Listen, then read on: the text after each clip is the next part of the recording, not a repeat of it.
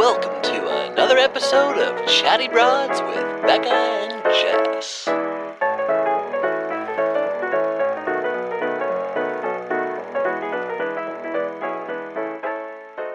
The Chatty Bros are back in the building. You can't get rid of us. You know, we started doing this. We asked you guys if you wanted to hear from us. Unfortunately for you, you know, ask and you shall receive. We're here. We're here now, and you ain't getting rid of us. We're here. We're a staple. We're a staple in the industry. We're a staple in your lives. We got the keys to the clubhouse, baby. And now they know, and they gave us the set of keys. Mm-hmm. You might change the locks. Mm-hmm. We'll see what happens. As long as we keep answering your questions, we get access. So this week, we have no Bachelor. We got no TV we're doing. We're strictly running wild. So the ladies asked the broads themselves some get to know the bros. And I think this is cool because there's a lot of stuff I want to know about you too, man. There's some stuff that I'm thinking, I don't know a lot of details about the intimate. Do you have questions for me outside of the... I have beef with you. Okay. No, I'm just kidding. No, but there's like, you guys sent in... Let's get down. Let's get pissed. But you guys, they sent in a ton of great questions. And there was a lot I was looking through and I was like, ooh, this will be good to know. So I feel like it'll be good to educate ourselves on each other as well as the broads on who we really are, what makes us tick, yada, yada, and so forth. So we got a lot of questions from you guys. So we kind of just picked a couple because there was like hundreds and hundreds of questions, all really, really good ones, some crazy, but we will definitely jump into these now. So we have some categories and we'll just kind of work, situation by situation. Some of these are very personal, which I think is dope. Some are fun. Some are chill. Some are serious. Some are interesting, cute, the whole deal. Okay, so let's get into this, dude. We got our first kind of category is about Becca and Jess. Yes. Which I like. Let's get it. Let's just, the real reason why we're here, do you guys ever get into arguments with the broads about something they said on the podcast? Do you want to go first or do you want me to answer this? If you're ready, go. I'll argue with Becca about virtually anything I can possibly argue with Becca about. And same so thing goes for her. the podcast is no exception. I stopped listening to the podcast, to be honest. Yeah. I started listening early on because Becca said if I didn't listen to it, I was not being supportive of her. This is also how I started watching The Bachelor. Okay. You get guilt tripped into... Basically, 100%. I appreciate the guilt trip because now we got the Chatty Bros. Yeah, it's also just like me learning how to be in a relationship. I was like, I don't want to spend my time listening to your podcast. I love that honesty. I mean, it's just like, hey, I don't like what you do. I was just like, I live with you. Right. I basically have a 24/7 podcast. I fall asleep with you. I wake up with you. And now you want me to like be alone in the car with you. That's very real. That's very understandable. So I was like, no. And then she was like all emotionally sad about it, talked about how I was a shitty partner and I was being unsupportive and can't have that. So yeah, I got guilt tripped into it. And then I found myself really liking it. And I was fully caught up on the broad stuff very quickly. And then actually the reason I stopped listening was because we moved to Long Beach and I stopped having an hour and a half commute. Sure. Like, 40 minutes there, 40 minutes back. That was pretty much like how I was listening to episodes. Yeah. So once that stopped happening, anyway, so long story short. Any specific thing you could think of that like was really, if not, I totally understand. But if there was one where it was like, man, we got into it about this.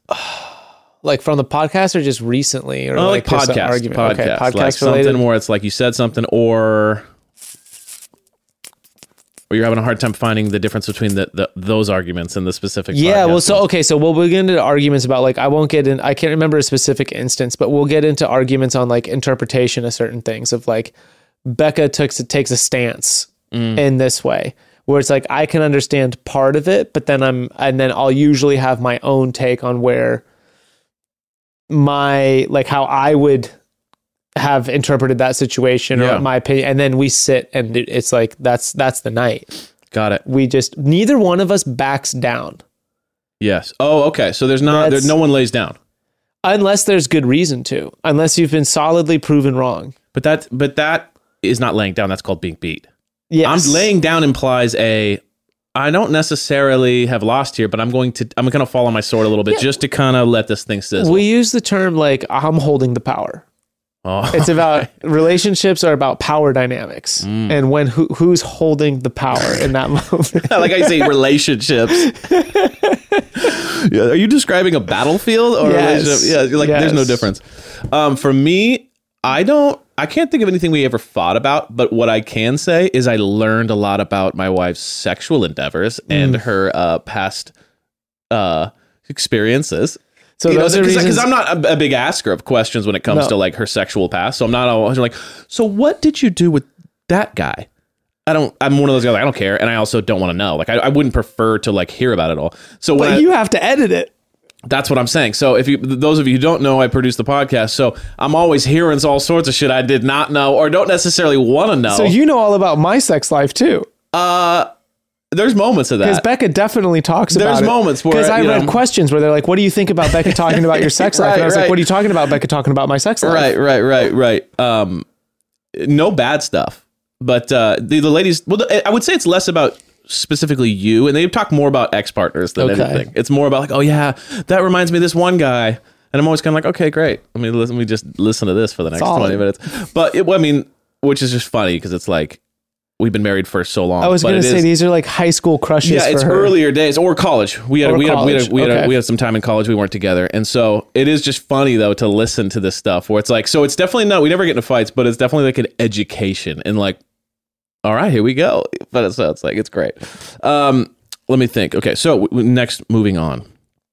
How would you feel if we switched partners? So I'm with Becca. You're with Jess. Because that's an interesting one, because our ladies are very different. Very different. I think that's a great question. Kind of like dynamically, how do you feel like that would go? I feel like you and Becca would work out much better than me and Jess. Okay. Yeah. See, I was feeling like, I hear where you're going with this, and I want to hear more. Here's my take on it. I feel like me and Becca would work so well together that we wouldn't even have a relationship, because we'd be like, you know what I mean? We'd be obsessed with like work and shit. And next thing you know, we'd be like, oh, I haven't talked to you in like 2 weeks.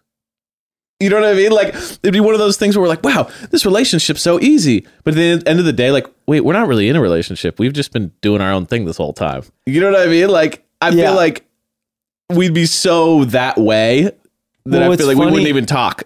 when we've all been in the room together, like I feel like you and Becca can bounce off each other. Sure. Like endlessly. Whereas like me and Jess don't have that same kind of chemistry. Got it.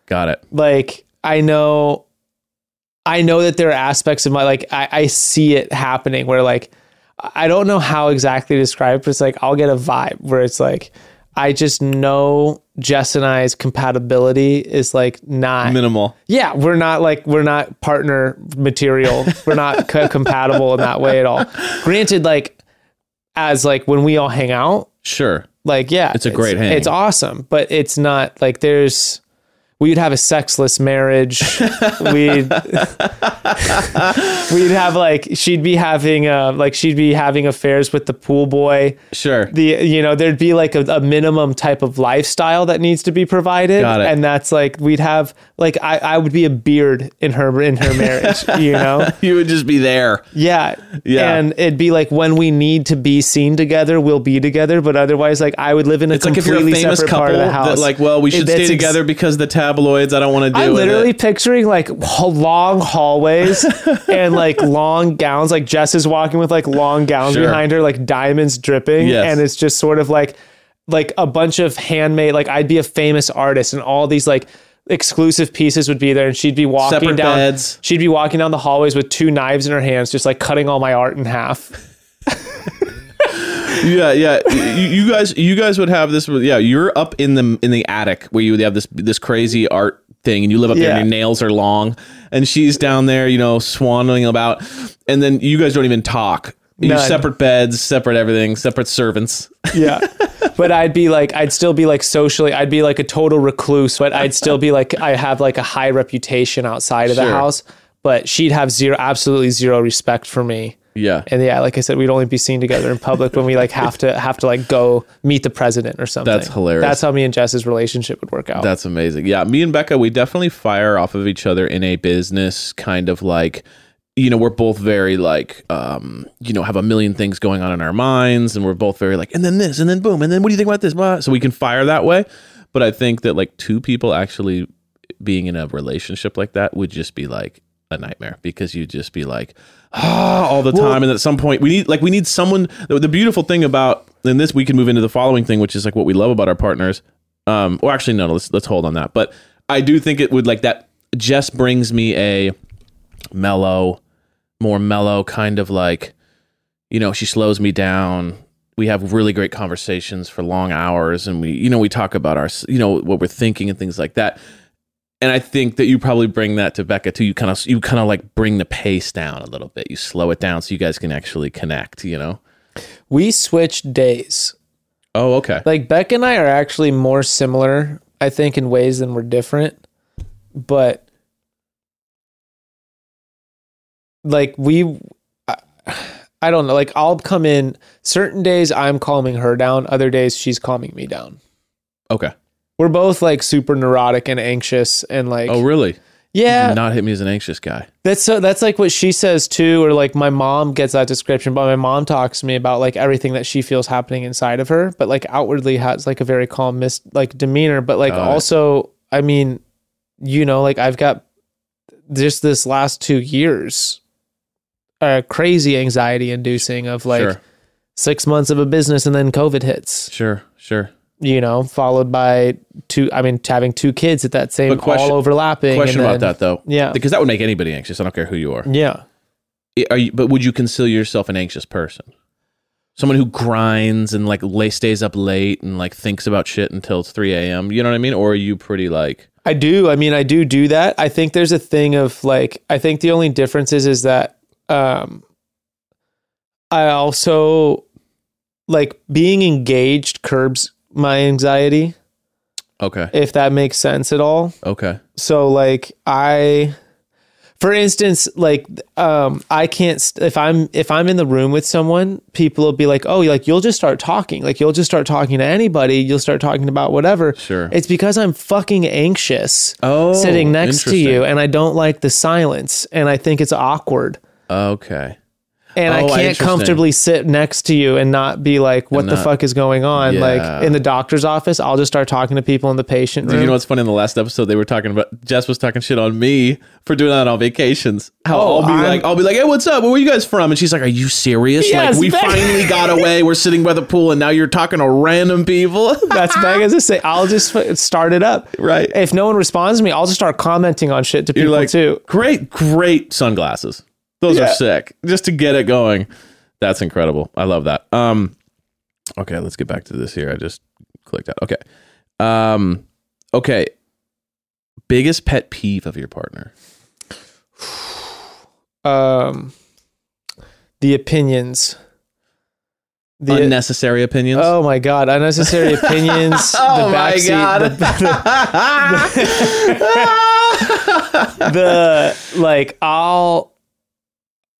I'll implement a decision. Like I'll make an announcement. I'm doing this. I am doing this, or I have already done this. Not what do you think of this? No. This has already happened. Or like, I just did this. I just did this, and then it's like, well, you should have done it X, Y, and Z, and it's coming back, and it's like sick. Like because now I'm doubting myself. No. Now I'm like, now we're getting into it, and all then it's just like now we're not having that. Now I've taken it too. Now we're not having sex tonight. Oh wait, and I'm in the doghouse. Got it. Oh yeah. Because you didn't just go. Oh, like, you're absolutely right. That's such a good idea. You challenged, so then the sex is off the table. Instead, I'm just like, why? What's wrong with what's wrong with it? Like, let's How would you know any better? Exactly. Right. Which is just me being like, no, it's okay. If we go into it, it's like my defensiveness might be, but if you guys, it's hard not to be, man. Becca it's always hard not to be. Thinks that Becca has it all figured out most of the time. Sure. So that's got, that's got its own set of challenges. It's got its own set of challenges. Yes. Now she is open to other things, but she's pretty set. She's pretty much. It's hard work. It's an obstacle to make her deviate from what she thinks is right. Okay. Yeah. I mean, I think that especially if you're the partner, Especially if you're a friend, a peer, easier because it's kind of like we don't have this like, you know, day-to-day competition. But when you're a partner with someone, it's really hard to change their mind. Like you have to, I will say this about me and Jess, like it took years. Now we're in a really good place to where like we can change each other's minds pretty regularly.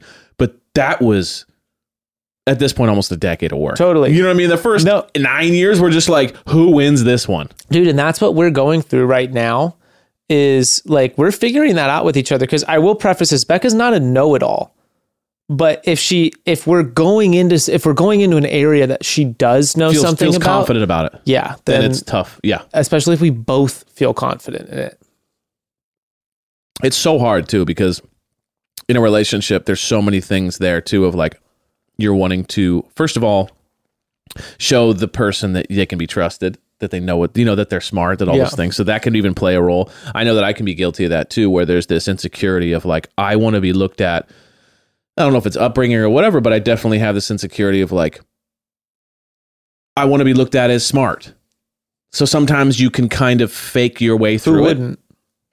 But more so, you know what I mean? Like maybe that's more of an insecurity than not so much smart, but more like, oh, this guy knows what he's doing in this area or in this area, you know? So whatever that insecurity is can be played out of like, I'm going to take the little bit of knowledge I have and kind of blow it up to make it look like I know more instead of just being humble enough to be like, yeah, I don't really know much about that. Tell me. You know what I mean? That's like, I don't know what that is thing, but taking me a long time to learn that. That's like a hard, I think it's called maturity. Sure. I'm working on that. It takes a lot of work. And it's hard to do with your partner. Sometimes it never happens, you know? It's like, man, I do want to make the change. I should make that change. We should get Tyler and Matt on here and we'll talk all about this. Yeah, exactly. It's like, I should do this new thing. Like, but that's half the battle. Like they always say like, oh, you got to identify the problem. It's like, sure. But then you got to do something about the problem. We're really good at identifying the problem and then walking away from it. But this same trait, like I'm sure you'll say the same thing, goes hand in hand with, it's also one of my favorite aspects is like being challenged. Yes. So, you know, it's like, I will say it's not my favorite trait. I'll save my favorite trait until you're done with your thing. Okay. I just want to say there's positives to it. Oh yeah. So there's two there's one small one and one bigger one. The small one is Jess is not a big beach person. Okay. And it sounds like a boring pet peeve, but let me be very real. When I say this is not it's more than just, oh, you don't like the beach, big deal. My fantasy is living on a beach. So it's not like, oh, I like Skittles and you like M&Ms. Why can't we get on the same page? No. My like every day I wake up and just try to figure out how do I live on the beach. She is like, take it or leave it. And so that is definitely like one of those things that when I'm envisioning future, like, oh, we got to do this and this because I'm thinking this and the beach and we got to go here. She's kind of like, or we could not. And I'm like, you need to change. Okay. Because that's a personality defect we need to get to the bottom of. You need to be a beach person. Also, and we need to solve this problem right now. There's a lot of things you can only do at the beach. That's what I'm saying. So that's small and stupid probably to most people, but that's like hilariously like is like you need to change immediately. 100% support you in that lifelong battle. And it probably makes the least sense because at the end of the day, if you move anywhere else, it's cheaper than the beach. The beach is the most expensive place you could move to, but I'm so set on it. It's just unbelievable. But also if you live near the beach and you're paying an exorbitant amount of money to live by the ocean and you don't go to it, yes, you're a dumbass. Just make room for other people or start going to the beach. Yeah. Go to Arizona if you want to just be somewhere hot. Right. But you don't utilize the beach. Like, right. Go to the Inland Empire. We should start doing some sort of like government check on people. How many times you go to the beach? Are you utilizing the resources at hand here? However close you are to the beach, each mile is like however many times you should go to the beach. Yeah, so exactly. Like the government watches you to be like, you live 3 miles away from the beach, you should have gone to the beach twice this week. Mm-hmm. And then the other one is Jess doesn't like talking about things like money or like, because money is stressful, right? And I don't mean like obviously if we're like, babe, I made $3 million today. She'd love to talk about that. Anyone likes to talk about that. I mean, more like, hey babe, a little bit of a stressful situation. It's like navigating the sea waters of a storm. You know, it's like, okay, how do I slowly, okay, I got to find the right day where she's in a good mood and kind of slip it in with a lot of good news. Like talking about a budget. Yeah, anything like that. It's just like, it stresses her out and she gets anxious and she feels like something's wrong and like, oh my gosh, there's something bad gonna happen. I'm like, no, I'm just like talking about this concept we got to start doing because of this. She hates it. So that's one of those things where I'm like, okay, I gotta figure out how to wrap this in some sort of beautiful bundle here. It's crazy similar. That's like Becca's the same exact way. And for me, it's just numbers. Like I have no emotional attachment to it. So like one of the big conversations we've both been having recently is just like, okay, like you guys have a successful podcast. What are we doing? How are we going to like, what do we want to do? Do you want to set up like a college fund for the kids? Do you want to set up like, do you want to set up a 401k? Do you want to set up like an interest accruing account? Do you want to do something? And they're just like, do the whole thing in Bitcoin. Literally is like, shut up. Down. I would rather end the podcast than continue this conversation. Yeah, exactly. And you're like, it's just this is exciting stuff. Like, what is the problem here? Why are you so stressed about this? This is fun. And be like, wait, why would you make that decision? Because it's because let me make the decision. Right. And then it's like, no, it's like, no. And then it's like, yeah, there is a level of like, I want to be in control, but I don't want to hear about it. Like, well, you got to pick. Yeah.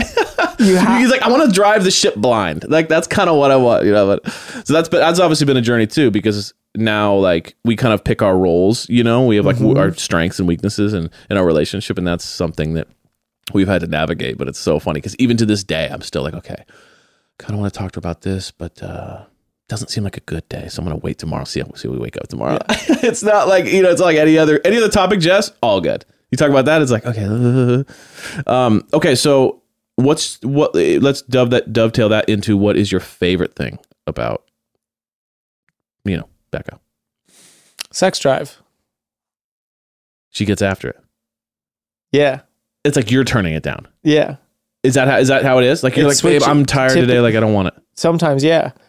It's like there's I mean, shit, dude. Like we had 2 kids. How soon? Which is just like, you know, brutal on sex drive in general, because it's just like, I got 2 kids in both hands, and you're living life and busy. It's like, no, but we're like still, I don't know. It's something where like there's questions that were on there of like, he's like is like these things important in a long relationship? Sure. Yes, 100%. Yeah. Especially when you're talking about like, so first off, Beck and I argue a shitload, but we're not like argumentative sex people. Oh, you don't get off on the argument? No. No. No. Your voice went 2 decibels. Like, no. We're both like. So you're not kind of hot and heavy after you blow up on each other. No, it's we're like, more now the we're like. Not talking. We're more the like. I'm sitting on my end of the couch. You're sitting on your end of the couch. And we're both just staring at each other. Love and then it. She's like, "I'm gonna go to bed now." Yeah. And I'll be like, "Well, there's a nice back house for you." No, and then I'll be like, "Well, I'm gonna go to bed too." And then it's the like, Right. "No, you're staying out here. You need to calm down." You need to and think it's like, about this. Don't fucking talk to me like Yeah, right. that. Like, don't patronize And then me. it just starts again. And then it's like a battle to be like the first one to go into the room and shut the door, Wins. because then whoever's out in the living room has to clean up all the kids' of toys and course. shit. But yeah. Yeah. So like, Okay. no, we do not, our arguments do not lead into sexy time. Anything. Question: next time you have sex after you've argued, is it good sex? Yeah. Because that's how me and Jess are. Yeah, I would say we're similar in that way. Like, I don't think it like. Maybe it kind of actually. But does we're like, turn if it we're on. not arguing, chances are we're probably going to have sex that day. Got it. And that's why it's like, if you do stumble on that thing that gets you into an argument, it's still like, damn it. You fucked up. Done fucked up. It's not. Yeah. It's like you saw the light and then it just dwindled. Literally even had arguments. So you've had thoughts in the middle of the argument, been like, "Fuck." We've been literally, she has said to me in the middle of the argument, like, that's it. Sorry, bud. That's it. Sorry, bud. You're not like, we'll have talked about it.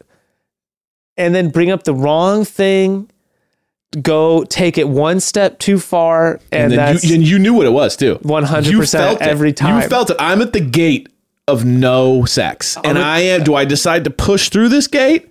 Am I willing to ruin my chances? That's great. That's great. We all know that too, especially in the relationship. It's like everyone knows like, it. Do I do I push? How you're like, how horny am I right Yeah. now? Like, what's the trade off? Like, how horny am I versus like, how much do I want my point? You're like, well, you. And you're like, I don't need it. You're just like, fuck this. Like, we're going there. That's so great. My favorite thing about Jess is that she is incredibly charming to the point where everybody loves her and wants to be friends with her. Like, I've never seen anybody like it in my life. I wanted to be friends with you guys when I first met you. I thought you were so cool. Oh, that's sweet. I appreciate that. You guys, we were at some bar. You guys were all dressed up. You had on like a leather jacket. Jess had put like white tape all over. It was like all Beetlejuiced up. Oh, back in the day. And I was like, yo, this is loud. You had like a fishnet shirt on or some shit. I was like, this I was dressed a lot loud. crazier too back in the day, Some like a couple years confidence. ago. You had some dangly earrings Yeah, and yeah. shit. I was like, what the fuck do these guys do? Jess was all like badass out, like Yeah. high ass heels and pumps and shit and like leather. Man, that was back when we were like out a lot and I was traveling a lot and making a lot of music with a lot of people, and it was like we were in that scene a lot and partying like a ton. It was definitely like we were just You so were much like more out. cool Hollywood party music bros. Right. We were music bros for sure. That's hilarious. But Jess is like has a gift, and it's you can't put it into words because it's not like that she talks a lot in a group of people or anything, but you will just see people immediately just start to turn to her when you're in a group of people, to the point where we would go out with people. I would just, go out with friends, people I meet through business, whatever, and then go out with Jess the next time. And then the third time I see them, they're like, is Jess coming?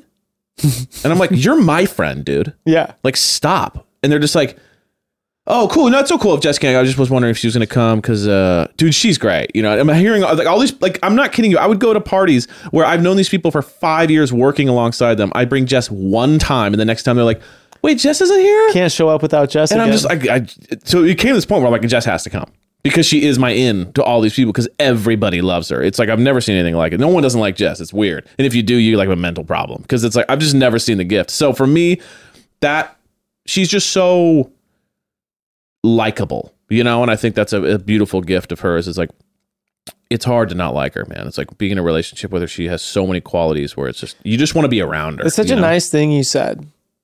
This is a nice thing you said that's your favorite thing about her. Now I'm like thinking about mine and I'm like, I should up mine. No.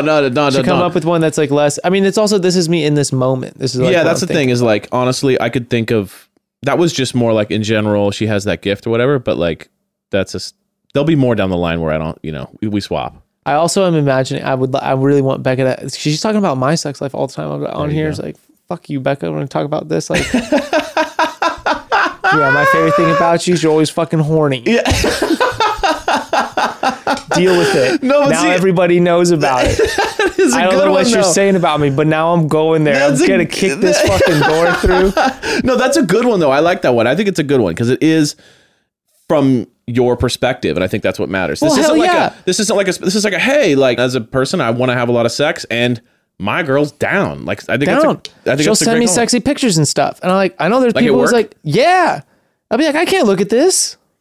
Now I have to what do I have to do? Delete our entire text thread? Like now I gotta sit there. I gotta sit down more. I gotta sit down way more. I gotta go to the office, I don't like guys. Sit down, guys. I gotta climb. Just gotta go chill out for a minute, you guys. I love it. Okay, let's get into parenting. No boy. This is a good one. Okay, how was your transition into being a dad? Abrupt. A plane crash. No. Yeah, ever seen a train go off the rails and destroy an entire town that way?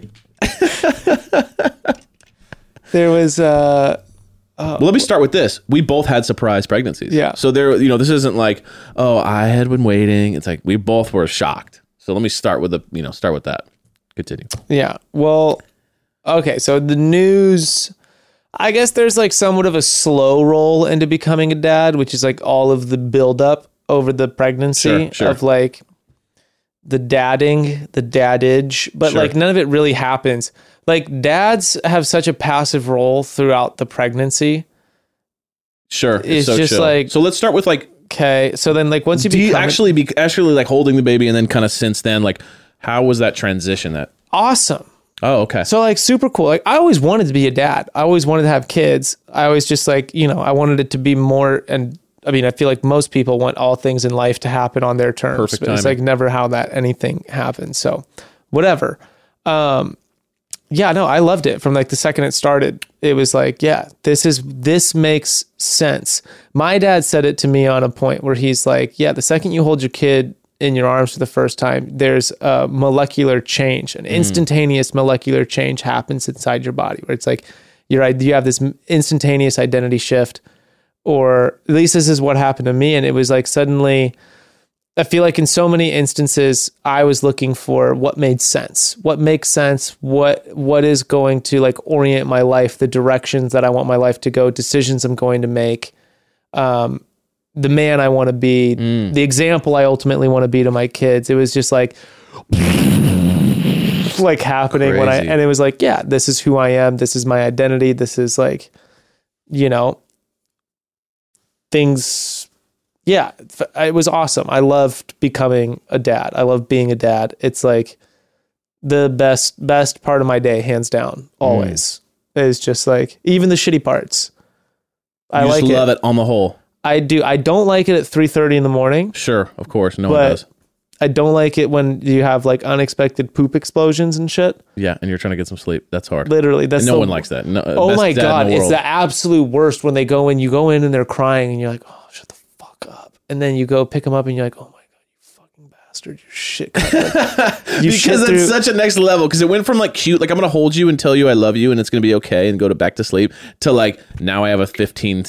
Literally, now I'm up for 20 minutes. Now I gotta clean. And now you're wide awake because I had to clean you. Oh my Yeah. God! And it went through your PJs. It went through It's your on sleep the sack. bed. It's on your mattress. Yeah. So now I gotta clean the whole And I gotta bed. flip. This is like this is gonna spill over into my morning. Right. But anyone who says like, but I even love the small is a liar. No, So, they're an absolute liar. so you're saying just on the whole, it was actually a really great transition. You loved it. Yeah, it was super. I mean, like, Yeah. our kids are awesome. Like, I enjoy it so much. Like all of the stages, at least of so far in my experience of being a dad, nothing but positive. That's amazing. Other than what we just discussed as the negatives. Right. Which is, yeah. So for me, I'll be honest about this. The act of becoming a father, you can't put it into words. I remember holding Ember, a day after she was born, and just like in the corner of the room and just sobbing, like uncontrollably sobbing, just with like love and connection. And then since then, she is so special and amazing and unique, and we just have such an incredible bond. And she just is, because especially just her personality too is just so light up the room that it's just like nothing I've ever experienced. So that side of being a dad is just incredible, and her just following, being my little, shadow and cruising around. It's just incredible in the journey we're on. Now I'll speak into something that is, and I'll just speak only for myself, which is I'm a very independent and like Okay, yeah. So this is the person, but also like I'm a very artistic person in regards to what I do for a living, mixed with how I think. And I'm very like two-sided, which is like I went to school for finance, but at the same time, like I'm an artist. And so when you're like artistic person, and I don't know how you guys feel about this, but you're kind of led by inspiration when it comes to doing things, especially creative things. It's very hard to schedule creativity for me. So it's very hard to be like, okay, cool. I have 3 hours to get this done. Let me be creative. I'm very like 11 o'clock at night. You have an boom, idea. hits. There you go. 1 a.m., 2 p.m., where it's random, right? When I just, okay, I'm feeling this thing I got, and now perfect timing because I got to get this done. Let me work on this for 3 hours, and before having a kid, I would like start working on ideas at 12 o'clock at night and be working till 4:30 a.m. That's how my mind works creatively. Like I really thrive under a no boundary world. Kids put you in such a boundary when it comes to the scheduling that, like, I will say that is something that I still to this very day, like really struggle with when it comes to like, there'll be times when I'm hanging out with Ember that I really want to be like present, but my brain is firing on something. So I'm like struggling with that, where it's like, I feel like people who have a mind that is a little bit more able to kind of be fit in boxes when it comes to like, oh, I have my work hours and I'm able to like work on those hours and I come home and I'm fully present. I've always been someone that like, I'll be at dinner with Jess and all of a sudden my brain goes, and I'm sitting there going, okay, don't be here. You know what I mean? My brain can just do those things. So I will say, even to this day, man, it's like, I have to fight these urges to not be present when it comes to having the kiddo, because she is so all consuming that you can't, and I'm only going to speak even for Ember too, because she's so high wire and so like firing on all cylinders. There's not a lot of space to be like doing both. So that can be hard for my brain, because I'm one side of my brain's like, work on this or think about this or pursue that right now. And then my other side of my brain's like, oh my God, okay, I got to be like super present while my kid talks to me about like the color blue. Which is, as an adult, like something you have to kind of like bend down to be into. Absolutely. So that's a really, I will say, just to this day, the whole transition, it's still a struggle for me, where I'm just like, dude, I don't know how to balance this. Dude, so what's funny about that is that all exists in my, like, I'm an inherently very selfish human being. But I'm like, you ask me about my ideal day, it doesn't involve spending time with Becca or my kids. Right. It's And that's the only clip we're taking out of this thing. Okay, great. Yeah. My ideal day would be like, wake up, fucking party. No, it's like, wake up, go surfing, go to the gym, hang out, hit up my boys, go hang out and play like Magic the Gathering or some shit, or like video games till 4 a.m. And then like, you know, sleep on their couch. Sure. And then wake up and have like pancakes with them, and then just like chill out all day long. Like literally spend like 6 days just doing fuck all before I even consider. Sure. That's where my brain's at. Yeah. All of which took that away from me. I don't actually hold my kids accountable for it. I hold Becca accountable for it. Her body made the child. Oh, that's on you. This is like, that's where I'm like, so it's like becoming a dad. Like, oh my God. I see what you're saying. best. So there's kind of a level of like, it's not the kid's fault Becoming that I a- don't get to surf right now. Becoming a like a partner. It's your fault. Becoming a partner in a relationship. 100%. It's so about resentment. like, When in those moments especially early on, right? The first year or 2 years, when you had the moments of just like, God damn, this is hard. yeah, Right? Was it in your brain directed towards Becca or the kids? Becca every time. Okay. It's like when a pregnant woman looks at her husband and goes, "You did this to me." Yes. You were like, "You did this to me." That is exactly. That's 100%. So like that's where I have all of those exact same feelings. See, Yeah, it's so funny. I hold someone else and talk completely. I got it. Me and Jess always talk about Ember, and we call her the common enemy. So when we're having hard days, we confide in each other, and it just goes, it's great to have a common enemy. It brings you together. You know what I mean? We're like Ruth and Franklin are literal like angels sent from above. Right. And when it's like I need you to watch the kids so that I can go do this thing. It's like, damn you and your fucking successful job. Right. And your time-consuming schedule. Like, do you really need to go do that? Right. I don't think about it. Well, you're lying. You're just trying to get away from me, aren't you? Oh, you really need to schedule that many ads this week? Convenient. No, convenient for you. Oh, you want to stack some more and make me babysit some more so you can go do your ads? Yeah, dude. So cool. Jess will be like, go. Yeah, She'll be like, she'll be like, I know you're gonna need this. Go. Total opposite. We're literally like,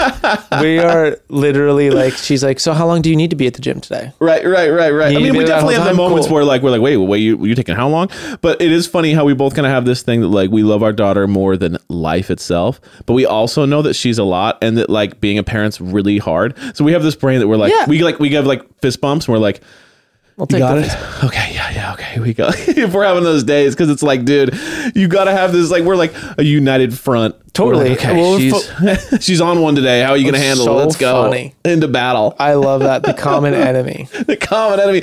When she's being, excuse me. And the thing that's funny about Ember is that Ember's like shockingly a really good kid, and she never really causes problems. What's exhausting about Ember is that she puts a pace on you that you can't keep up with. Like, it's questions mixed with watch this, mixed with can you do this, mixed with wait, are these eggs, do these have salt on them? Like, she's so particular. You know what I mean? Like, everything is just dissected and like analyzed and kind of brought back to you. And you have to like, if you say something, if she goes, Daddy did this, and you go like this, you thumbs up, she'll go like, I want you to say it. And I'm like, yes, they did do that. And she's like, okay, good. Like, you know what I mean? Like, she demands so much from you that like, there's times where I just look at Jess and be like, I am going to freak out right now. The common enemy. I'm not there yet. I'm like, Ruth is just but also, I really do feel like some of this is specific to Ember. Like, I believe she is that, like, dude. Your daughter is a force. she's wild. She's a force to be reckoned with. And what comes with that is like exhaustion. I believe it. Yeah. My mom, grandma, her grandma says like, Ember's 2 kids. She always says that. My sister has 5 kids. And she looks at me and goes, that's 2 kids, maybe 3 kids. That's like so the way that funny. the pace she puts on. My grandma, my mom, who's raised 3 kids and has 5 grandkids, and looks at my kid and goes, that's another level. I just remember I came over. So like rarely ever do I get to see Ember when we're coming over, because we're coming over past Ember's bedtime. But I came over here one time and Cats was on. Yeah. And that was during Ember's cat phase. Oh, big cat. Yeah, well, that's another thing about her. It's like every 3 months it's a phase. Yeah. Big phases. But you had to memorize all the songs in Cats. And that was wild to sit and watch Ember's Cats. Yeah.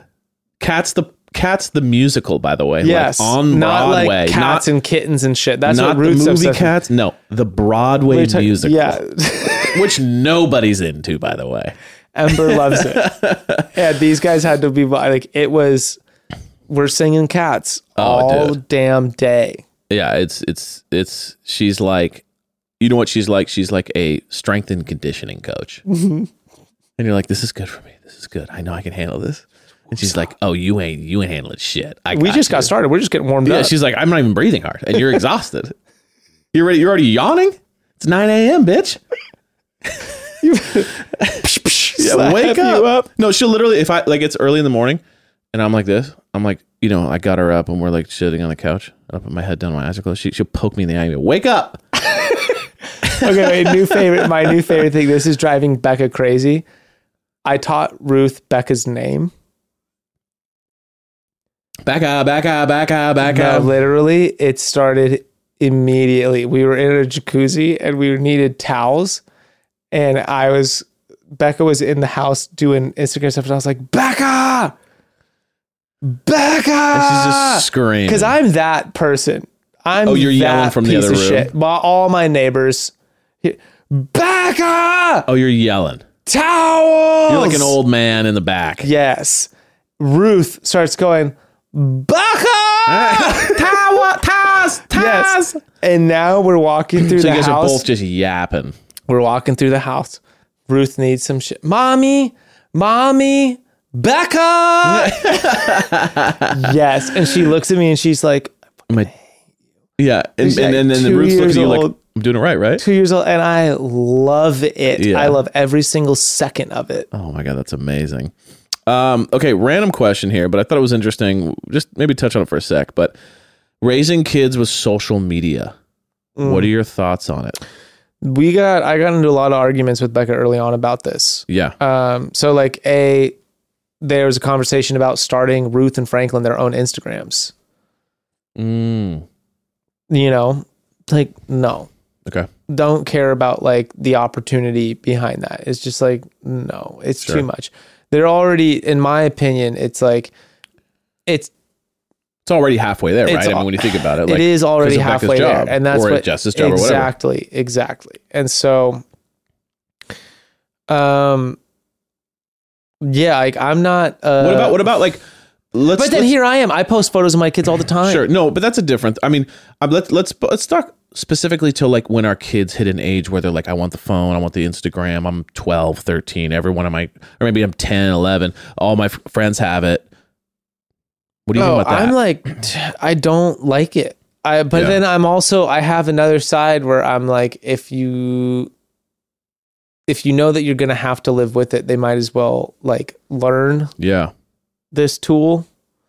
I think that's where I'm at with it, is a little bit like, okay, it's kind of at this point, like, don't have sex, kids. It's like, I mean, that kid's going to have a boyfriend or a girlfriend at 15 and they're going to start doing stuff. Like, it just is what it is. So like, you just tell them no, they're going to be like, now I'm really interested in it. So my brain is a little bit like, help them navigate it and use it as a tool and not be like victims to it. Because you can be a victim to just staring at Instagram all day long and thinking about stuff you're missing out on or comparing yourself or whatever. But you can also use it to like start a business, to like learn things, to like whatever. So it's like, I think that it's like anything. It's like, if I can, it's going to take work, but if I can teach her to use the internet as a force and a tool for bettering her life for good, which it can be used, and not to get sucked into like the insecurity of it all. That'll be my goal, versus like trying to shield her from it just because I know for a fact like I can't do it. It won't. It's impossible. And this is now, let alone 10 years from now. Like, dude, our kids it's gonna be impossible to escape. To me, it's a conversation of like balance. Yeah. So there's a lot of stuff me and Becca are working on right now, is finding balance in our lives. So like, it might sound cliche, but it's like, it's pretty easy to get caught up on the age transitions of like, going from like having all of this freedom, being young, like really no real responsibility, to then like focusing all on meeting these new expectations of yourself and all these things, and forgetting about the balance in life. Right. Where I'm using this as like a big thing, but it's like a kid can have a screen. Yeah. But when they spend 10 hours in front of the screen, which, let's be also honest, as dads, can be a temptation at times. 100%. Because you're like, nothing occupies my kid's brain like a screen. Like, you can give them colors, you can give them toys, you can give them anything in the world. They're done with it in 3 minutes. Which is, you hand them a little screen with like some silly guy dancing on there, and that kid is just like zonk, and it's like, okay, this is a dangerous super tool. Dangerous, totally. Because if I let myself go, you could just let that kid rock with that thing for 12 hours a day if you wanted to. Completely. But for me, then it's also like, I mean, dude, you got like these, I don't want to go so far into like the whole, like what the effect of like these last couple years have been on like, you got kids being forced to spend time in front of it. Like, anyway, sure. That's, to me though, it's like the same thing of like work and play. Yeah. And right. Find the balance. Find balance in our relationship. Like 100%, we need to, in order to be able to have intentional time with each other, you need to have isolated time by yourself, so that the time you spend with the other person isn't spent thinking about doing other things. It's about being there, being present. And you can apply this sense of to whatever you want, but that's like what the goal we have is like, we've accepted the inevitability. Yeah. Granted, like we make our lives on social media. Yeah, right. You know? So it for me, like our conversations become of like how much, that's my goal, at least essentially, is to be like, exactly like you said, like liberate the sense of self-worth from feedback on these platforms. That's a big one, is like the comparison of like, my worth is based off of how I stack to all the people I follow. You know what I mean? Because that is also just like, whoever you follow is your only reference point. So it's like, you know, limiting who you follow. So I think it's like normal life lessons, but taken into a more extreme version of like, hey, you're going to be forced basically to look at a lot of stuff. How are you going to handle it? And that's what like you have music as this outlet. Right. I'm so thankful to have something like climbing and surfing, things I literally love to do by myself. I don't care if a friend joined me on it. Yeah. I will just go do that. I'll travel the world by myself to go do these things. Right. I don't care. And I'm happy to do it. Side question. Could you travel to like Europe by yourself? Yeah, 100%. Okay, wow. See, that's one of those things that like I wish I could, but when I really think about it. Oh, you so can't, dude. It's like no, what I'm telling you right now, like, so I love golf. Okay. I've golfed, and this is crazy I haven't been golfing a long time, but I've been golfing enough to where like this should have happened a lot more than it has. And my friends that golf regularly will like I talked to a friend the other day and I was like, how many times you golfed alone? He's like, oh, all the time, regularly. And I was like, I've golfed once alone. And it was like great, but at the same time, like kind of lonely. And I realized these days, I'm like, man, I would when I was in Europe, I remember like meeting just like random people like, oh yeah, it's been 2 months. I'm just out here. I'm just like, dude, I couldn't do it. And I respect anyone who can, because I'm like, that is so much alone time. Where it's like, for me, I could be alone in my studio for 12 hours a day, but it's still knowing like Jess is right there, or like a friend is like right down the street. There's something about me that goes, I can be alone when I'm close to someone, but to be literally all alone somewhere for months at a time, I have friends like you who just no problem. And it's like, I just think about it. I like daydream. You thinking fantasize about, going off. I love it. Yeah. But like also I would rather do it with somebody. Okay. I So think my point is like, I would rather travel with someone, but I have activities where like, if no one wants to go surf with me, that doesn't stop me from going surfing. okay, got it. I go surfing and I fight very hard to find time for myself to go have those things. Because you know it'll bring, I mean, I think that's a big thing with relationships. And the second you have kids, I feel like people miss out on this one, and this is such a random tangent, but like people miss out big time when it comes to once they have kids, that you need to be selfish with time, and your partner needs to recognize that, and you guys need to give each other time alone to do whatever the fuck you want, because you will then, if you don't, that's why people have midlife crisis. That's why people 100%. buy Harleys and cheat. That's why people lose their minds and go to Vegas and start doing blow, because it's like you didn't get enough personal time to where you just explode. And so it's like, if you don't have a regular outlet to kind of get yours, you know what I mean? To kind of just experience life alone, dude, you're going to lose your mind. Or if like your thing is just going to Vegas and doing blow, you need to let your partner just like go do that. I wasn't hating on the blow. I was more saying like, if that's where you end up alone at a casino for years. Yeah, like that's your thing. That's your thing. You want to just sit there miserable at the but you just want to see the next card. Like you just got to see that hand. You got to see the flop, dude. Right. You got to see the flop. Got to see the flop. But like, if you want to see the world burn at 45, like, you just didn't you didn't get enough time to do what you needed to do. Which goes into this next one. This is more of a life category. Mm-hmm. What advice would you give your younger self? God, how young? Well, how old are you now? 31. How fucking old am I? 31. 31. 17. Oof. It's a good, because you're like getting into college. You're kind of like, okay, I got everything you just went through, which is like, there's no advice to give someone who's 12, right? Like, it's just like, what are you going to do? Like, go to the beach again? Like 17/18 when you're going, you're like, okay, I left what everyone else does. Now it's my time to actually like start my life. You see Gray, 17-year-old Gray. He's like, oh, he walked out of his spot and he's kind of thinking, I want to go to Lewis and Clark University, right? What do you tell that guy? You got like just a couple minutes to tell him something. What do you tell him? I'd be like, stay with Nawa for the second. I don't know if I would stay with Nawa for the second semester. Oh man, oh man, oh man. Do you know what you're going to tell yourself? Okay. All I would tell myself is a couple things. Okay. Number one, don't do anything to please anybody.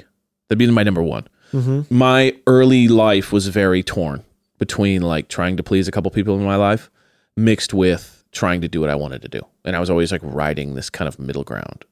And it led to some good things. You know what I mean? Like some knowledge that I wouldn't have gotten if I didn't. But at the same time, it's like when I think about it, it's like if I just would have gone with my heart and just been obsessed with what I love to do at an early age, I think that I'd be in a place. I think I would have gotten to where I got to 7 years earlier. You know what I mean? And then been able to kind of, snowball that. So for me, my biggest advice is like, don't listen to people that listen to the people who you want to be like. You know what I mean? So if your dad is like, do this, but you look at his life and you're like, I don't want his life, then you got to go, I don't know I'm going to take that with a grain of salt. Like look at people, listen to the people you want to be like, that you look up to and go like, that dude's life, I want it. Mm-hmm. So if you're like, that dude paints for a living and he's got a sick studio and he lives the life, like talk to that guy about how he did it and what you should do. Don't listen to like the random people in your life or your parents. I mean, no offense, but like parents who just have this, like, this is the way you should live life. It's like, so I would have said that. And then I would have also said, don't hold on to things like too precious. take a lot of risk, have a lot of fun in regards to like try things, fail miserably, just, you know, do that and just like see what brings out of that. You know what I mean? Because I feel like there was always just this two sides of me that were like this crazy artist person mixed with like this very logical person. And I feel like earlier on I could have been more, you know, really giving it on some random thing. So that's so hearing yours helps me a lot. I would be like, don't be afraid to commit to things. You know, like if you're going to go to college, commit to going to college. Don't just one in, one out. Yeah, I was more so like, oh, I'll just get the gist of it all. Yeah. I'll focus on like, I want to prioritize socializing, going to parties, like having fun, like cool. And exploring like those dynamics and like living in this city and all this kind of stuff. But it was also like, was like, oh, it's fine to not get straight A's. Like I'll just go for B's. Yeah. When really it's like not following through on that kind of commitment made the skills that I needed to have in place when I finally did want to commit to something. Like I didn't have those things fully sussed out. Got it. So that made that stuff harder. And then because I'd avoided those things, it made committing to those things in the future much harder. So that would be advice for myself would be like, don't be afraid to commit. And if you're going to make a commitment, dive all the way into it, you know, fully. Like allow yourself to be defeated because you invested so much into wanting a certain outcome. And then, like you said, don't be married to it. Like, let it go. Yeah, like don't hold Some things. things That's burn. another thing too. Is like when you don't throw yourself at stuff harder early on, then you look at everything you throw yourself at as like this big. It has to be perfect. It has to work. And it has to. But if you're used to throwing yourself at things and failing, then you know. Okay, cool. I know what that's like. I know what that fear is like. Now, next time I do it, I'm going to be more calculated about it, but then I'm also not afraid of making the jump. Mm-hmm. But when you hold back from making certain jumps at an early age, the older you get, the more fear builds up. And then when you do make a jump, it's like, this better work or my life's over. Yeah. You know what I mean? And then So you find yourself never having done anything. And then you don't actually know how. Or the fear just pushed you away from it entirely. And then you don't know how to do it. And you don't know how to do it. Mm-hmm. Like I will say this, I'm 33 years old. Jumping off a cliff now, way more difficult than 18. Yeah. You know what I mean? You got $1,500 to your name at 18 years old, and you're like, I want to do this thing. It's like, dude, do it. Like, think about it, be smart about it, but just go for it. Worst case, you lose $1,800, you get a job at a restaurant, you make it back. This might sound stupid, but the other night at the gym, I tried a backflip for the first time. There you go. I've always wanted to know how to do a backflip. But you're 31 now. 31 now. Much more of a commitment. I almost got a full rotation. I landed on my knees. That's sick. It's on my fucking social media. But let's Dude, be check real. that shit out. Let's be real. You break your spine, you're out for 3 months. Much more of a devastating result than at 18. 100%. 18 years old, you get a little sore. You're like, that sucked. Can't go party for the next 3 days. You're back. 31 years old, you're out of work. The gym has problems. Oh, that's like the rest you of got your kids. life. It's like a fucking problem. You're like, bro, you know I can't go four-wheeling because the bumps make my back compression. Go through all that earlier, you know, and then you'll be able to be at 31 or 33 and be like, okay, cool. Like, I've learned a lot of good lessons that I should learn by doing those things. What happens is a lot of people don't do those things, and they wake up one day and they're like, oh my God, I never tried the backflip. Now I'm 50 and I can't try the backflip. Other advice I would be to myself would be like forgive mom and dad and like your brother a little more. Like have a little more grace for your like family. Okay. In terms of like, 'cause at that time there was a lot of resentment. I was a dude. Yeah. I mean, me as a teenager, like, I don't know. I mean, like me and all me and my friends were doing every single dumb thing in the book you could possibly imagine. Sure. It's a miracle that none of us really like were in jail. Like not like we were just doing dumb shit, and because we kept getting away with it, we kept doing dumb shit all the time, and we hardly ever. I mean, there are consequences for sure, but like I had like ultimately like they were light in terms of what like, could have been the outcome for all of us. And I don't know, like my parents, it took like years to get over things that were like, Becca puts it in this way. She's like, oh my God, like you and your mom, like your biggest issue is that your mom loves you so much And it's like until becoming a parent and being able to talk about those things, was it like ever this like, oh yeah, like, you know, we could have had a really like between, if you would have recognized the amount of love coming at you, you could have like really 15 benefited. to like 29. I had like, you know, much more of a surface level relationship with people that we could have had like my family dynamics are very, Sure. yeah. Got We're it. like not super close. Got it. Well, yeah, I mean, and everyone has crazy family stuff. And I think we go through that a lot as young people, you know, in our 20s, and kind of there's resentment there. There's fuck you for this, and this. And, you know, but I think, I don't know how you feel now, but I know for me getting into my 30s, it's like, I just kind of look at my parents and go, oh, you guys are just people. Like, I put you on this pedestal my whole life as like, you should have it all together. But at the end of the day, you're just a guy who had sex with a girl and then you had a kid. So Right. it's Like you have a sister, right? Yeah. You talk to your sister a lot? Much more recently, you know, she's 38. And I would say over the last 2-3 years, a lot more. But for the 13 years, from 30 to 17, barely at all. See, that's how me and my brother are. Yeah. Like I have a brother, but like we're not super close There's no at real all. connection there. Yeah. No, hasn't been for a long time. We used to be best buds, but then it's like, no. Life happens. Yeah. Yeah. And then it'd be like, you know, I talk to my mom about some stuff. I talk to my dad about other stuff. Sure. I don't know, like, you know, it's like there's no like, oh, like Becca's family. Crazy connection. She's on group texts with her whole fucking family. Right. Like her aunts, her cousins, her like Yeah, I have none of literally that. Yeah, I have everybody. none They're of all that. intermingling. You go to their house, it's like everyone's over there. It's like everyone's like, let's bust out family board games. And I like, was we're gonna always do at this people's shit. houses like that. It's And we're like, tight. this is insane. Yeah, and then it's Right, like, right. whoa, like, you know, like I don't. But to me, my family's normal.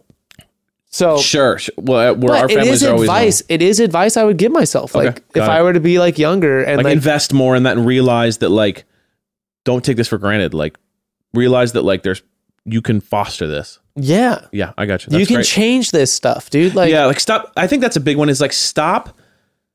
Yeah, just like being mad at your family. It's like you can actually be the person that creates the relationship, that creates the dynamic, that like whatever. Yeah. yeah, I mean, there's like Stop waiting for someone else to do it. I'd say like that's a better. I'd be like choose big things to be mad about. Real things. Yeah. Choose real ass shit to be upset and angry about. Because like ultimately, I was an angry ass kid for what? Right.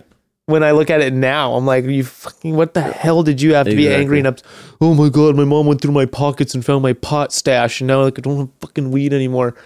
Isn't that funny how like at that age you're like my mom sucks, but in reality you look 10 years My later mom you're like fucking sucks, you're like, dude. my My mom mom let me just cared. get fucking high in the backyard and like do backflips off the roof into the shallow end of the pool and like have my friends over drink beer we stole. And it's like your mom just cared about you. Yeah, That's it. That's Yeah, literally, right, and right. then you're like, ah, and like Right, go in right, your room, right. listen to Rage Against the Machine, and be like, oh, my mom sucks. She won't buy me concert tickets, so I can go I to this remember one thing. time my mom walked into my bedroom. I was sleeping. She had found my cigarettes. Yeah. And so she started lighting up all my cigarettes in my room. Ah. And just put it out. We lit up another one. My room was full of smoke when I woke up. I was like, and she's like, you like this? You like this? Just lighting them all up, just blowing them in my whole room. And the whole room's full of Marlboro Light cigarette smoke. And I'm like, oh, what are you doing? She's like, you like this? You know what? You realize you look back and you're like, she was just cared. You know, she was just making fun of me, but she was also I being like, plan on- you know, you idiot. So I came home. Which is what I would like if my daughter's smoking cigarettes at I don't know. 13. I'd be like, you idiot. What are you doing? You made me literally go back to this moment. My first time playing beer pong in high school was a Super Bowl. The Cowboys played. Right. I was 17. Anyway, it's like beginner's luck beer pong. I couldn't lose a game. So you were just Me and my wasted. oh my God, yeah, dude. Oh, wait, no. If you're winning, you're not drinking. Except all our games were going to, like, to the last and then you just do it and then you drink it Dude, anyways. these were all going to the last cup. Got it. Played like, I don't know. I blacked out. I was 100% blacked out. I remember the kickoff. I don't remember anything Sure. else. I woke up in not my room. I Right. woke up in a different room in my house. I woke up banging on the walls. I was like, where the fuck am I? Whatever. My mom wakes up. My mom's like, I need you to come downstairs and see something. My mom takes me into my bedroom. There's vomit everywhere. Oh, yeah. Love I it. had been my friends dropped me off at home at like 6 p.m. Oh, so it's like a day drink. This was like Sunday. I had school. This was Monday morning. And fucking show up and there's literally vomit walls, like ceiling. You were just exorcist. She goes, my dog was running in and out of the room. Like she had no idea what she was wanting. She said, why is the dog running in and out of the room? She goes in literally like full blown exorcist, like it's 8-foot projectile vomiting, God. All this shit. Anyway. And you're obviously still drunk. My mom's like, your punishment, like normally my parents would be like, we're taking away your phone, your Xbox, like all this stuff. You're not leaving the fucking house for like 3 weeks, you know? Yeah. Got good grades during those times, but it was like right. made a lot of models, built a lot of Gundam models, you know. But anyway, my plan, the cigarette smoke everywhere made me think of this like vomit and beer and like Coors Light will never be the same to me. Oh, and I know, right? So my mom's was like, your punishment is you got to clean all this up. And you're just like, no, please don't. My mom couldn't stand the smell. Understandable. She cleaned it all up. Oh. So my thought when I'm looking about this, like, how are you going to parent your kids? If you find this, I'm going to be like, this was my plan on the spot, would be like if Ruth or Franklin were to come home that fucked up, the next time they come home, I'm going to be that fucked up. Gotcha. I'm just they come into their room and your vomit is all over their room. I'm sprawled out. I'm sprawled out with like shit. I'm shitting my pants, drunk. Like, you're like, I never wanted you anyway. Did you ever have friends? Did you smoke just like my life was a dream before you showed up. I bought this, just like curb stomping their games, like whatever. It'd just be like, you want to come home drunk? I'll show you. Get the Big Daddy. Yeah, just like come with it. Be like, this is what it looks like. Is this hot? You want to do this? Is this cool? Yeah. Can I be part of your friend group now? Want to hang with the boys? It'd be like, that's your punishment. That's your fucking punishment. I fucking love it. So, okay, new question. Yeah. New question. What alternative life could you see yourself in? No wife or no Becca, no Jess, no kids.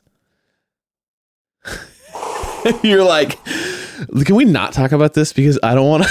Be like, are there boundaries that we're not allowed to talk about? No boundaries. No, there is no nothing. My life without Becca and kids.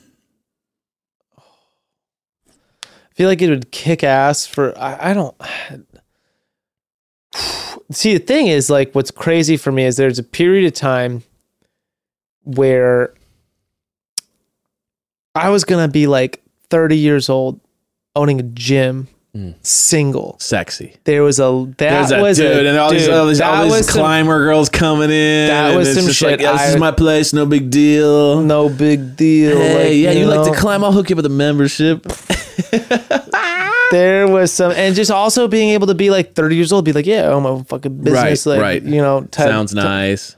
Also at that time, like, I was a wild horse. Let's just say, like, no rules.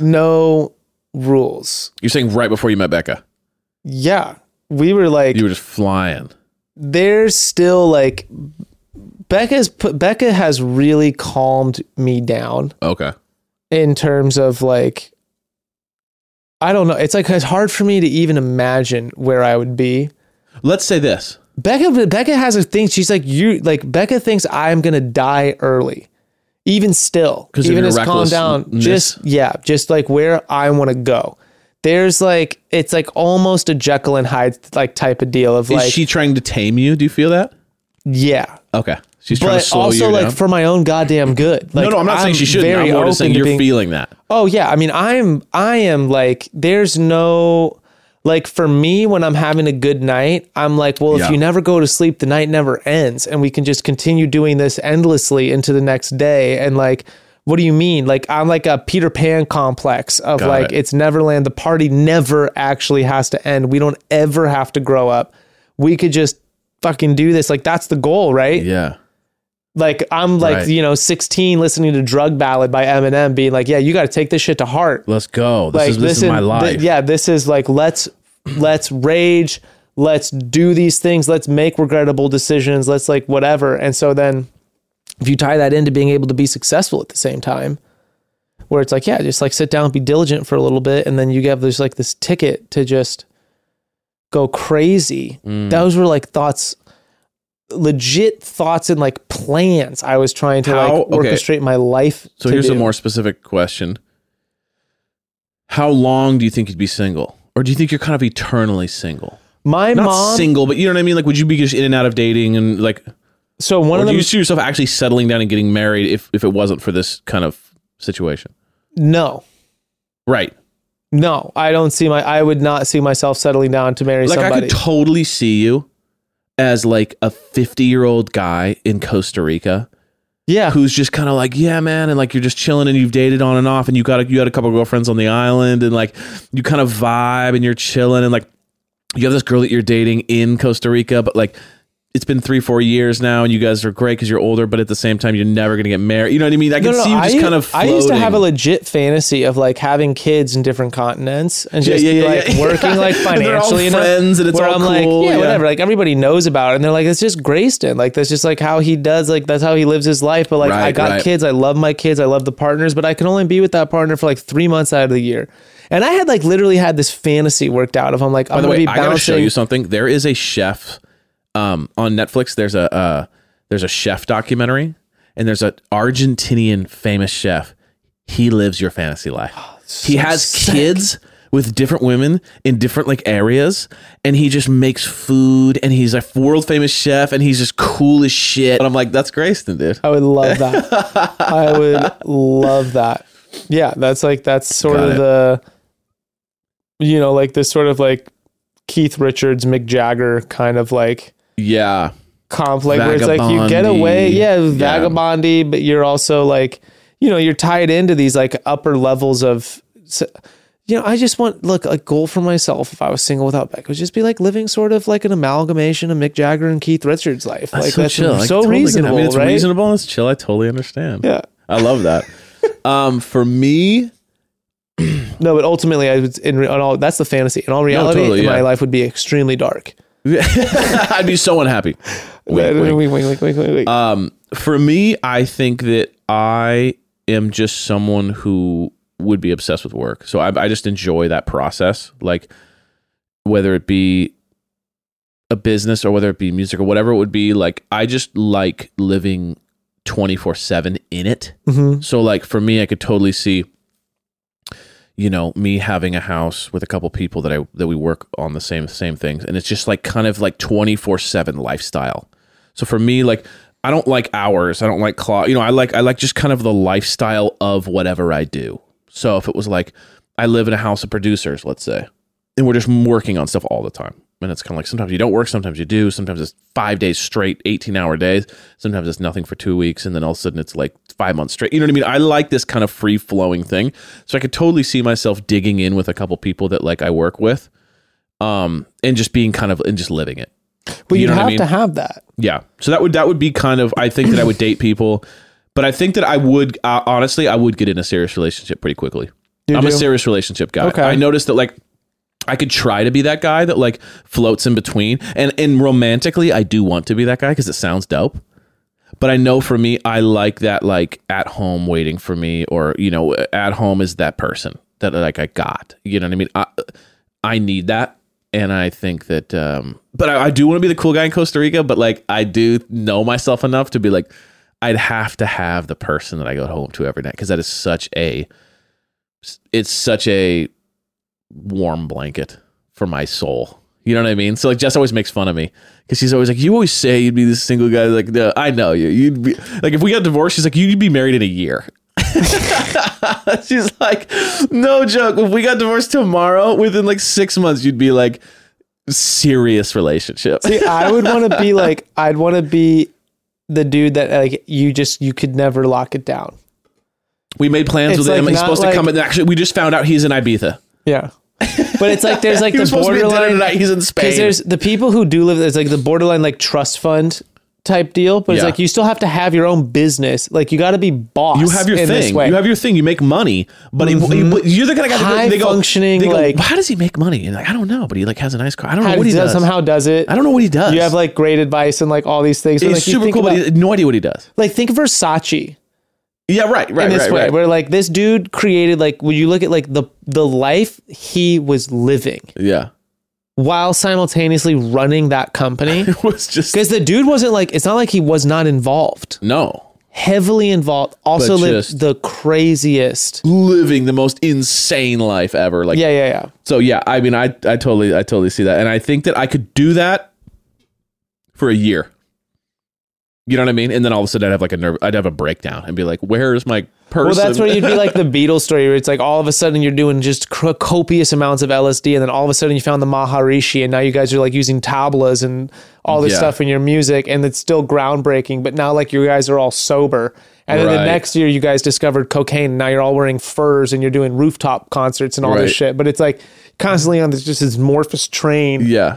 of whatever. so but I'd you're have like to do- unstoppable. Right. And I think I'd like to do all those things. And I am that kind of person that like is very like, I want to, my dream is to be like in Costa Rica chilling on a beach for the rest of my life, but I'd want to do it with somebody. Couldn't do it alone, or couldn't do it kind of vagabondy. I'd have to kind of have my person. You know what I I'm mean? sort of like an easy rider. Like I'd love to have that sort of like. You got the cool shack on the beach that sells drinks to everyone, and you're like a vibey guy. Dude, right and, before like, Becca, I was literally I took my CHP course to get my motorcycle license, and I had a consultation to get a bike, and I literally got in a crazy ass accident, completely totaled my car, went to the hospital. I have like disc issues in my spine now. And then literally like by the time that all resolved and I was able to get like everything back together, the gym had taken off. Investors were like, you're not allowed to get a motorcycle till your business is successful.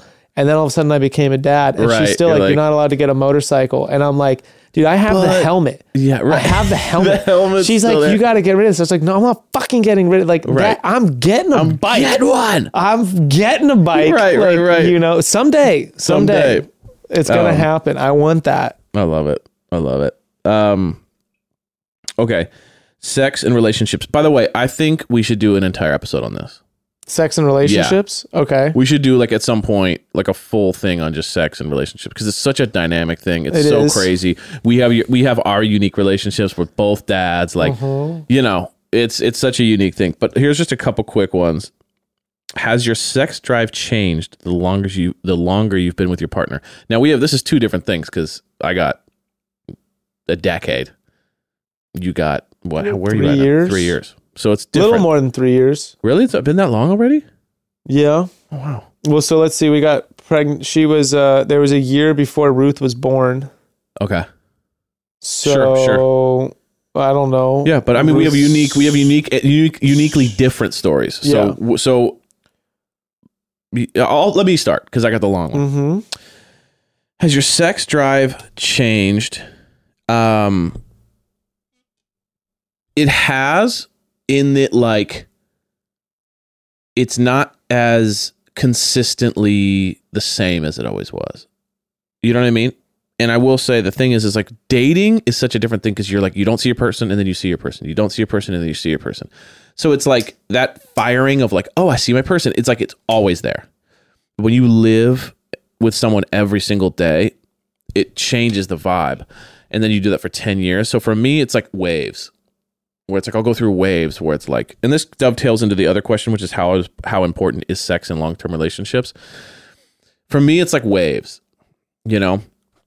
And I'll go through like months where it's like we're super connecting and I'm super into it and we're vibing. And then I'll go through months where it's like life's busy and we're just kind of rolling, and then I'll just kind of wake up and be like, whoa, we haven't had sex in a while, you know? And then you add a kid to that. And so it takes away a lot of the organicness of sex in a relationship, where you're like the spontaneity of like, oh, we just went to dinner at this cool Italian restaurant. We're vibing in the car, and then I'm looking at you and I'm looking at me, and then we'll go hook up. That gets diminished a ton when you got a kid crying in the other room. It's like, it's not a sexy vibe when you got kids crying and shitting all over the place. So you have to do it, which is hard. You ever finished real fast just to your kid crying? No, not to the crying. Power through it. But I've finished fast to like, let's go deal with kids this in problem. the other room, and we got to get this done quick. You know, because like she's gonna come knocking any second. Yeah. You know what I mean? Oh, That yeah. type of thing. Which is not the sexiest vibe. Not at all. You know what I mean? Where before it would have been like, you wake up, we order coffee, you're talking, all of a sudden you look at each other, and and boom, it happens. Like there's none of that when you're married. You're like, okay, cool, I gotta get the kid's crying. You know, it's like it's a different animal. So I will say, like, what's a better question is not how has sex changed over time, or is sex important in a long-term relationship? It's like, how is sex pre and post kids? Because that is the question. Because like, I would say, how good are you at non-spontaneously having sex? Is how good your sex and how long it will be. Have you guys had the question of like scheduling sex? So this is, let me be honest, I've been super anti this for a long time, and everyone I talk to is like, you have to be good at this, you have to be good at this. And I'll be honest with you, I'm kind of a sensitive little, like, when it comes to sex, like I like spontaneous sex. I'm so with you. I like sex that is like, we were talking about something, we were vibing, and it created a vibe, and then I took you and we went into the other room. I am romantic like that. It's corny, but I love it. I think people who are really good at just kind of knocking it out and really good at just saying, can we have sex now, thrive in like parenting, because they're not like emotional about it. They're also not like waiting for it. And if it doesn't happen, their kind of feelings are hurt. And like the people who are less like that do a better job at consistently having sex. Where we are, because of me mainly, we are so like up and down when it comes to the like amount of sex we have. Cause it's like, we'll go through periods where I'm feeling super like we're in this zone. And so we hook up a lot. And then if we're not in that zone, like we're not having sex. Because you're not in the zone. I'll be honest with you, it comes from me. It's because I'm not feeling like we're connecting in that way. These are power cards Becca and I play. Yeah. Literally will be like, no, I don't want to have sex with you anymore. It's like, it switches.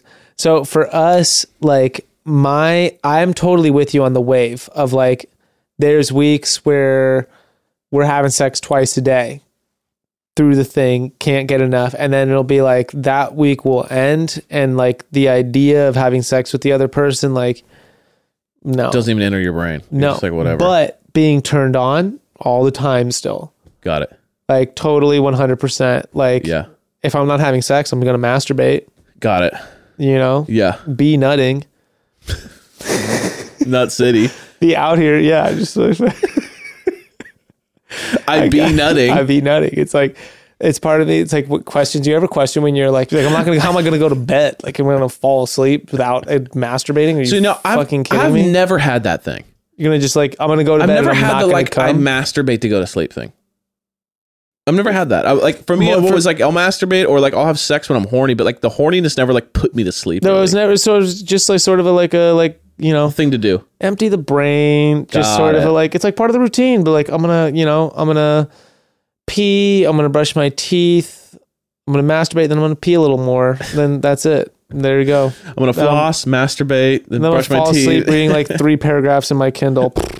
Right. Or really, before Becca, that was not a Kindle. That was just anime. I'm just going to watch a whole shitload of anime and fall asleep to watching or One masturbate Piece. to anime if it's that kind of anime. If it's good, dude, I've masturbated to cartoons. So cartoons can be sexy. Hentai. Have you used like pornographic? I did. There was a question on there like, how's my 3 months without porn going? Yeah. So there was something about 3 months. Did you make it 3 months? Yeah, you did mostly. I watched a couple times. See, here's the thing. It doesn't count. I didn't go 3 months straight. No. Here's the thing. I didn't go 3 months straight. If you go 2 months in 3 weeks, that's one thing. But if you went 3 months but there was like multiple times, then it's kind of like you went on the long run and you stopped 3 times. I watched porn. Well, you don't know what it's like then to push through that I watched horrible time. Porn maybe 3 times. Okay. Do you feel like walking? Each time I told Becca too. Do you feel? I can't hold secrets. I can't lie. So did she want you? I'm not familiar with the situation. Did she want you to stop watching porn? She was like you were watching too much. She's afraid that the porn was corrupting my brain. Was there evidence of corruption? Well, we had to get to. So the evidence was to be determined. It was the challenge of like. I disagree. I did not think that. Well, I still don't. Her whole thing was like, was there evidence of crumple? influence the way that I approach sex if I've been watching porn every single day since I was 12 years old. Every day you watch porn? Every day I masturbate. To porn? Yeah. I mean, that makes sense, right? We're grown people who masturbate internet, to nothing. dude. So you masturbate every single day to porn. For her, it was about how is it affecting my relationship with her. So how is me watching the way these guys have Even sex though it in hadn't. porn with porn stars affecting my expectations of her in So it's a very sex? classic problem, which is like it's bastardizing or it's ruining your It's view. influencing It's me. influencing, adversely affecting your view of sex. And how you give attention to a woman in bed in sex. Got it.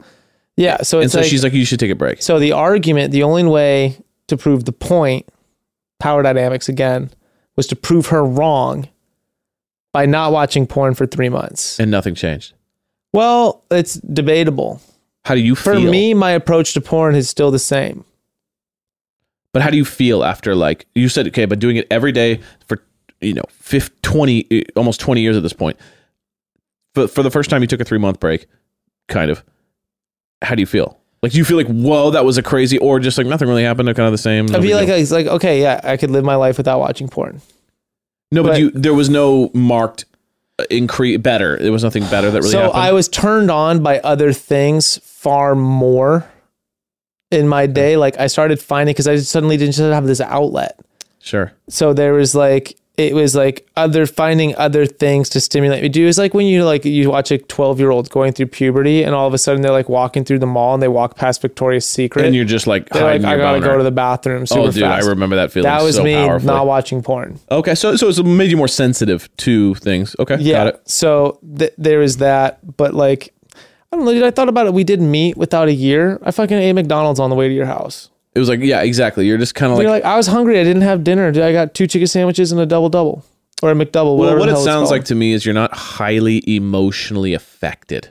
No. So therefore, porn wasn't wrecking you like it might wreck someone like her, maybe, who is more emotionally affected by things like that.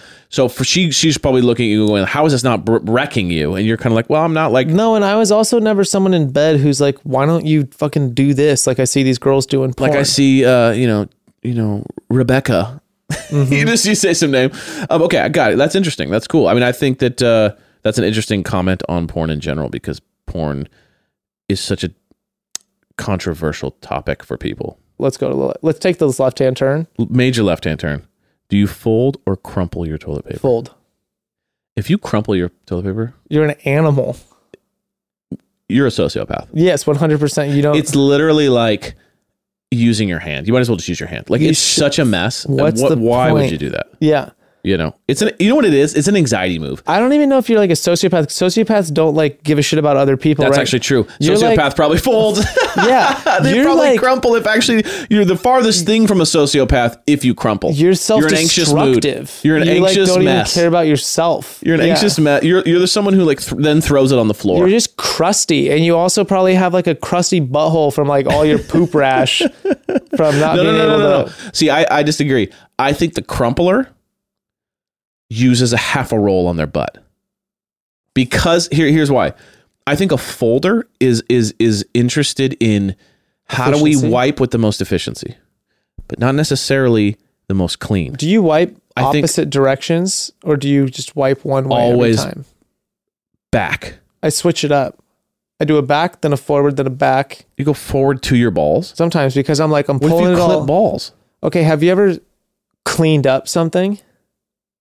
Yes. So it's like if I spill something, Yes. I sweep You it all. go- It all yeah. goes in this direction. Sure. Just gonna it keeps going further away.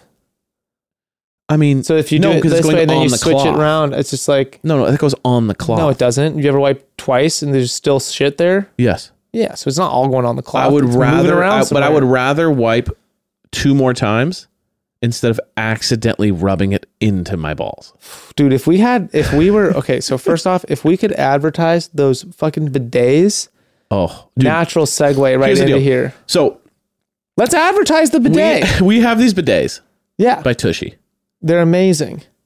Ever since I got this bidet, the first time I hit with it, I was like, oh, this is too intense. Now, Bullseye every time. Now, anytime I go poo anywhere else, I'm literally like, This was the horrible experience. I feel dirty. I'm so clean now. It's unbelievable. Do you carry wet wipes with you just in case they don't have a Toshiba? No, I never do the wet wipe thing. Here's why I don't do the wet wipe thing. Because it's too much prep. And I'm never going to remember to have that shit with me. Also, it's like I got to wipe with the thing and then I got to do a normal thing to wet so I'm not wet. And then you can't flush it. So you got to wrap it up in toilet paper and then toss it in the waste The only bin. way I'd do it is if it was like a flushable wipe. I don't give a fuck, dude. I'll carry my wet wipes right in the bathroom. Let everyone know I'm going in here to do business. So you'll like be at a public restroom and have wet wipes? I'll be at the gym, dude. Oh, but that's your own gym. I'll go to the front desk where they're working, pull my packet of wet wipes out from under like where they're stored. But this is your workplace. I'm saying when you go to a public place, will you have it with you? Yeah. Put it in a backpack. Where? In a backpack? Put it in my tote bag. That. It's usually in my tote bag. I agree with it. If they don't have a tushy. If you could be one age forever, what would it be? Well, you have the answer right now. You go with your answer. Go with your answer first. Earlier. Yeah, we did. 27. It's the best age ever. Here's why. See, I sort of agree with you. 27 is the best age. Here's why. 21, still figuring shit out. 25, no one respects you. You're 25. You're not a kid anymore, but you're also 25. 27's perfect because you're not 30 yet. So anxiety about turning 30 hasn't even caught on. 28, 29 is when it hits. Also, young people still like you. So like your 23, 24 year olds are still like, oh, you're one of us. You're cool. You're still one of us. You're cool. You're a little older, but you're not old. You can do everything. So the car, 25, the drinking at 21, everything else at 18. Like you can do everything. There's nothing that no longer restricts you. You get like discounts if there's like young discounts for shit. Like, oh, you're a whatever, young, pre-30, whatever. You still have your youth. So you can still drink like a gallon of vodka and wake up in the next morning and go for a run. Yeah. You can. Right? You still feel like shit, but you feel better after running. The second you hit 30, everything changes. Your hangovers are brutal. Your back hurts. Like things are 3 days long. It's unbelievable. Everything hurts more now. I can do a workout and I'm sore for a week. When I was 27, I could like do anything. My fingers hurt. Yeah, exactly. I can't bend my hand. I can't make a fist with my hand like now. My feet hurt. And I'm like, my foot did not hurt until the day I was 30 years old, you know? So nothing hurts. And also by 27, you've made some money. You know some shit. You're not an idiot. You're not working at some restaurant like you are at 21. No offense to a restaurant. I'm more just saying like you're not working some just hourly job like you had at 21. Like you've maybe like worked on some things and kind of started your career.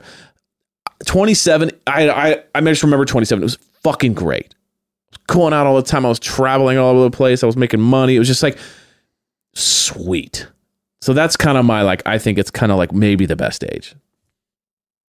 I like that. Counter me at all? Or you just agree? So for me, I think it's personal to your life. For me, I think like 26, 25, 26 were, I think 26. Go like a month past my 26th birthday. Yeah. Maybe like right around. Oh my God, what a sweet spot. Sweet. Cause I was a route setter. So I had like the sickest job you could have in the climbing gym. Okay. You were making climbs. It was the closest thing to ever get route being setter, a professional. That's someone who creates the trail or whatever. Create the climbs. I don't know. They create the climbs in the gyms. Okay, so it's like the creative, cool. Like, oh, what's this going to be today? And it's like creating the journey. Yeah, it's like the closest thing you get paid to create rock climbs. That's awesome. And then do them with your friends. Yeah. And test each other's rock climbs and criticize them. So you literally play with power tools, and you get paid to travel around anywhere you want to go, just creating rock climbs. Full health insurance, 401k, all this shit. We were getting paid at least 20, like we were getting good money for what we were doing. And then also like I was living in a house with all my best friends. Sick. And like, exactly like you said, you could do anything the night before and go to work. Dude. Be like totally fine. I remember just being like, blackout drunk at 2 a.m. and needing to get up at 8 and just like wake up at 8 and like hop on a flight and just being like, I feel a little fuzzy. Dude, there's this thing there too. There's no today, I'd be guilt. In the hospital. There was no, you were like, I'm supposed to be doing this right now. And like everyone, like all the older people who are mad about me doing it are just fucking jealous that they didn't do enough of it. That like they just didn't live life to the full intensity that like we're doing right now. 27, 26, like you said, it's just, we were living life Pedal to the metal. all the way. Amazing. All the way. Literally invincible. Like you couldn't kill me. No. I would kill you. And you were looking for fucking adventure. Always. Everything was just about what are we doing tonight? Yeah.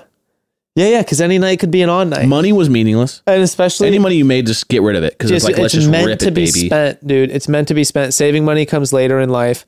Right now is about, especially if you're with a group of single dudes, there's also the thing of like, tonight's the night you could meet the woman that changes your life forever. Sure. There's always that sense of like, when you're young and you're single at that point, for me was never like, the intention was never to be single. It was just to be like, you got to go out and meet that girl. Single creates the opportunity. Oh my God, dude. The excitement of meeting somebody that you want to be excited about is such a fuel for just like just fun shit to happen and to put you in the right mindset to go out of your comfort zone, to like go to new places, try new things, go like meet new people. Like, oh my God. Yeah, dude. It's the best. Meeting new people out 2 a.m. having the time of your life, dude. There's nothing like it. Right now, going to a party full of people I don't know, I'm just like, because I don't need to meet somebody. I don't need, like, I have somebody. And also you need to be up at 7 with your 2 kids. I'm like, I don't want to big one for me. Yeah, but it's like, it is crazy how it's like when you couldn't sleep in till 11 because you know you've been up till 6. Oh my.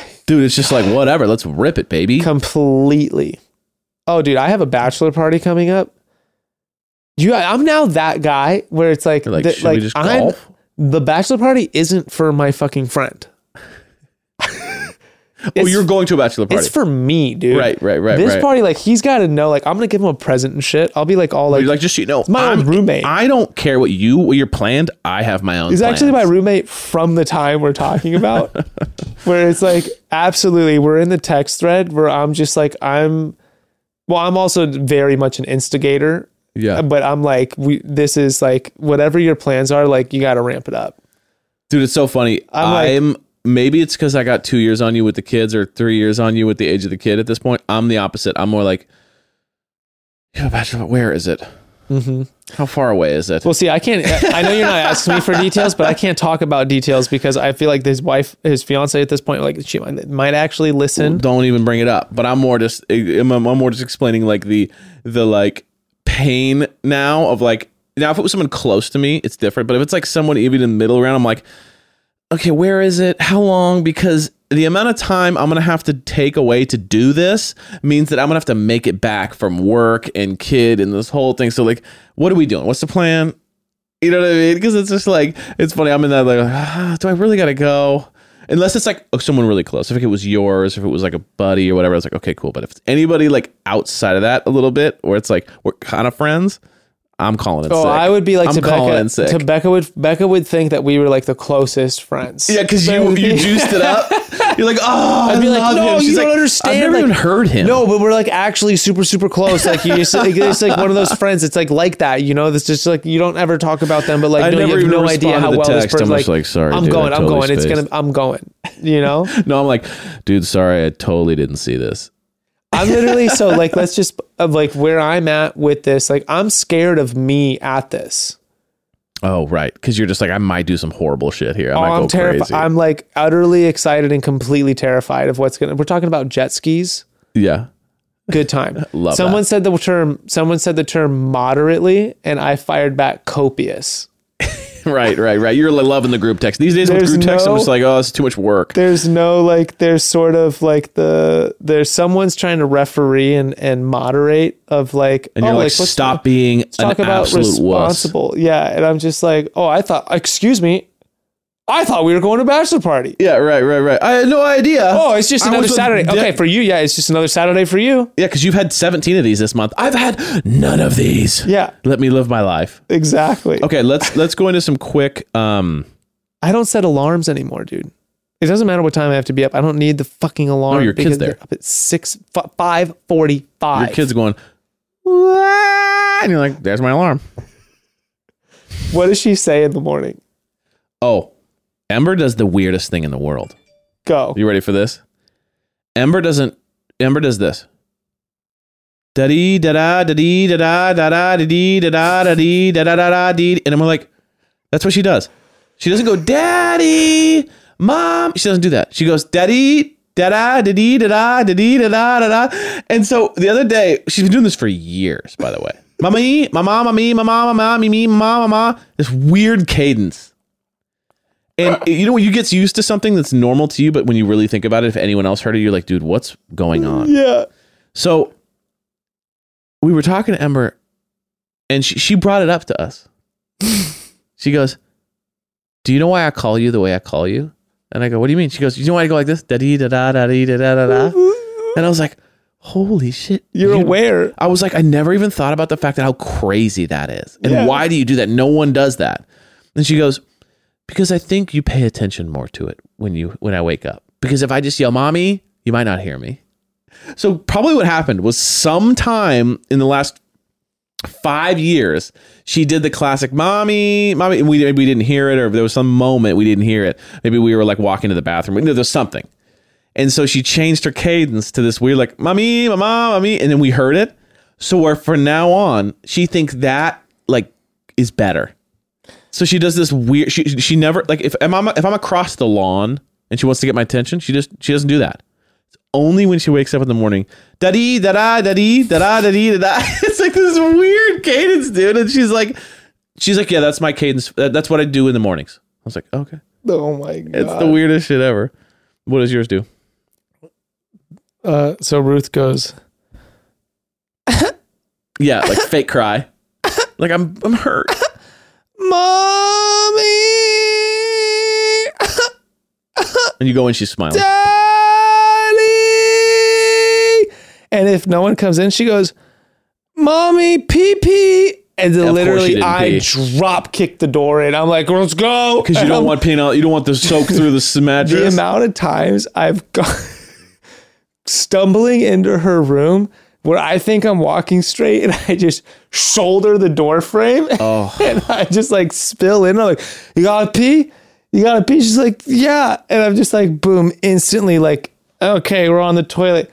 Go into our room, shoulder the other side of the door, and just like you're half literally aware. Toss her at Becca and drop onto the bed. And you hear like our old bed frame had just like cracks because she's like, you don't sit down. I just drop. Yeah, you don't. Full body weight, just like, body slam. Boom. Like they're not meant for that. Right. No, definitely not. Especially if they're older and they're like vintage or something. Just, yeah. Oh yeah. Okay, let's get into a couple super quick personal ones. Da-dee, da-da, Da-dee, da-da, da-dee, da-da, da-dee, da-da, da-dee, da-da, dee, da-dee, da-da, dee, da-da. It's just weird. I mean, it makes no sense. No, it's the strangest you have to thing. Record it. No, well, that's the thing. Is like, so we, you know, when we'll spend the night at my mother-in-law's or like my sister's or something, they'll just be like, what is she saying? Because it's to us, it's so normalized. But to them, they're like, what the fuck is going on? He's like, daddy, da-da-dee-da-da. And we're like, yeah, I'm just getting up. Well, you remember when we woke up at Jess's parents' house? Was the first time I met Ember. Yeah. We slept there at night. She was already in bed. The first time I woke up, I come out, Ember's in a fedora and like her underwear. Oh yeah, she'll come out in a full gown. Drinking milk, and it was like, hey, she's like just staring at me. And you were like, Ember, this is Grayston. Like this is baby Ruth's dad. Because at this point she knew sweet baby Ruth. She knew sweet baby Ruth. Sweet baby Ruth.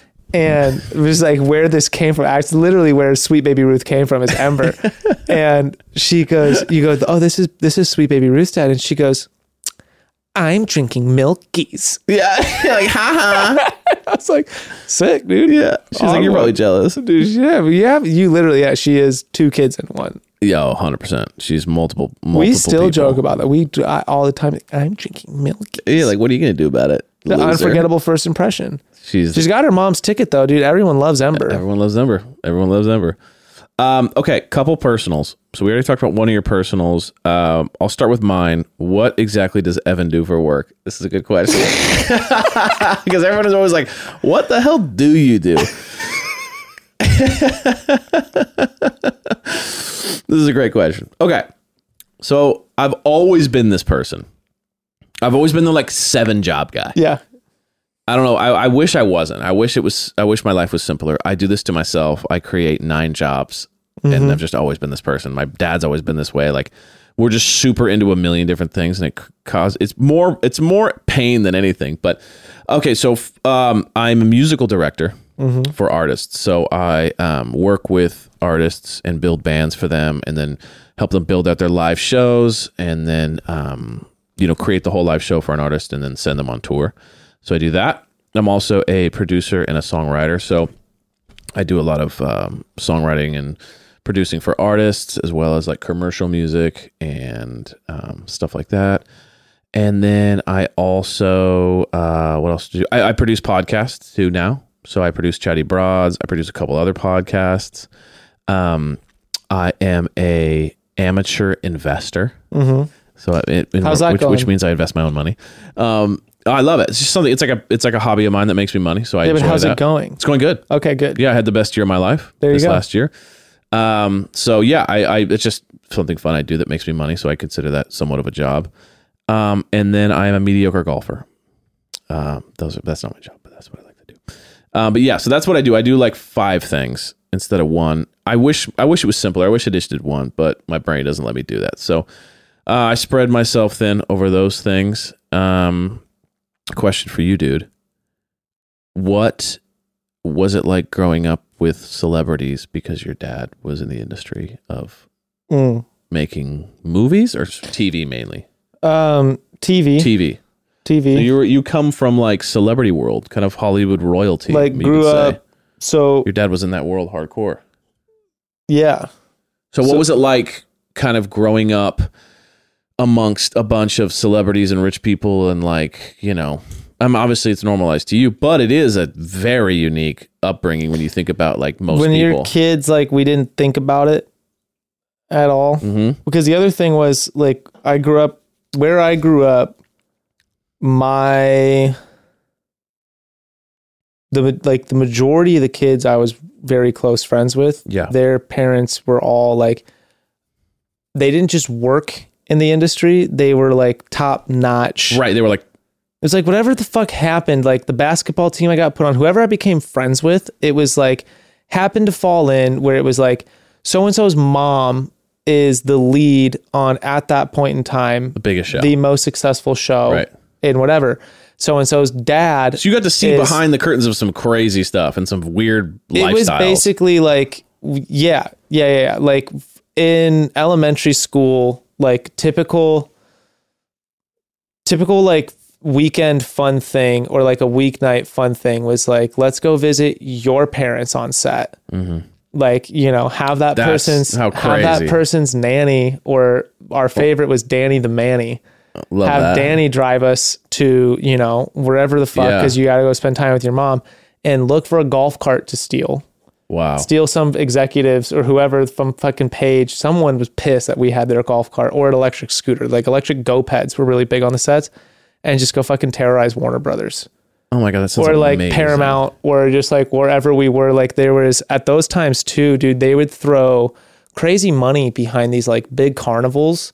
So they'd have like the season wrap, and you'd go, it's like a rap party that's just insane. So you'd go onto like the Warner Brothers lot, and they would shut down the entire neighborhood that like Gilmore Girls is set in, and you'd see like all these famous movie houses, and they'd have the houses open, and you could just go inside the fucking houses and like do whatever you wanted. They'd have Ferris wheels and crazy fairs. Wow. Everything's free. So, like fucking everyone is there, like these crazy festivals, and you just, I don't know. We didn't think anything about it. Sure, like we it was would normal go, to you, obviously. We'd go to Universal Studios.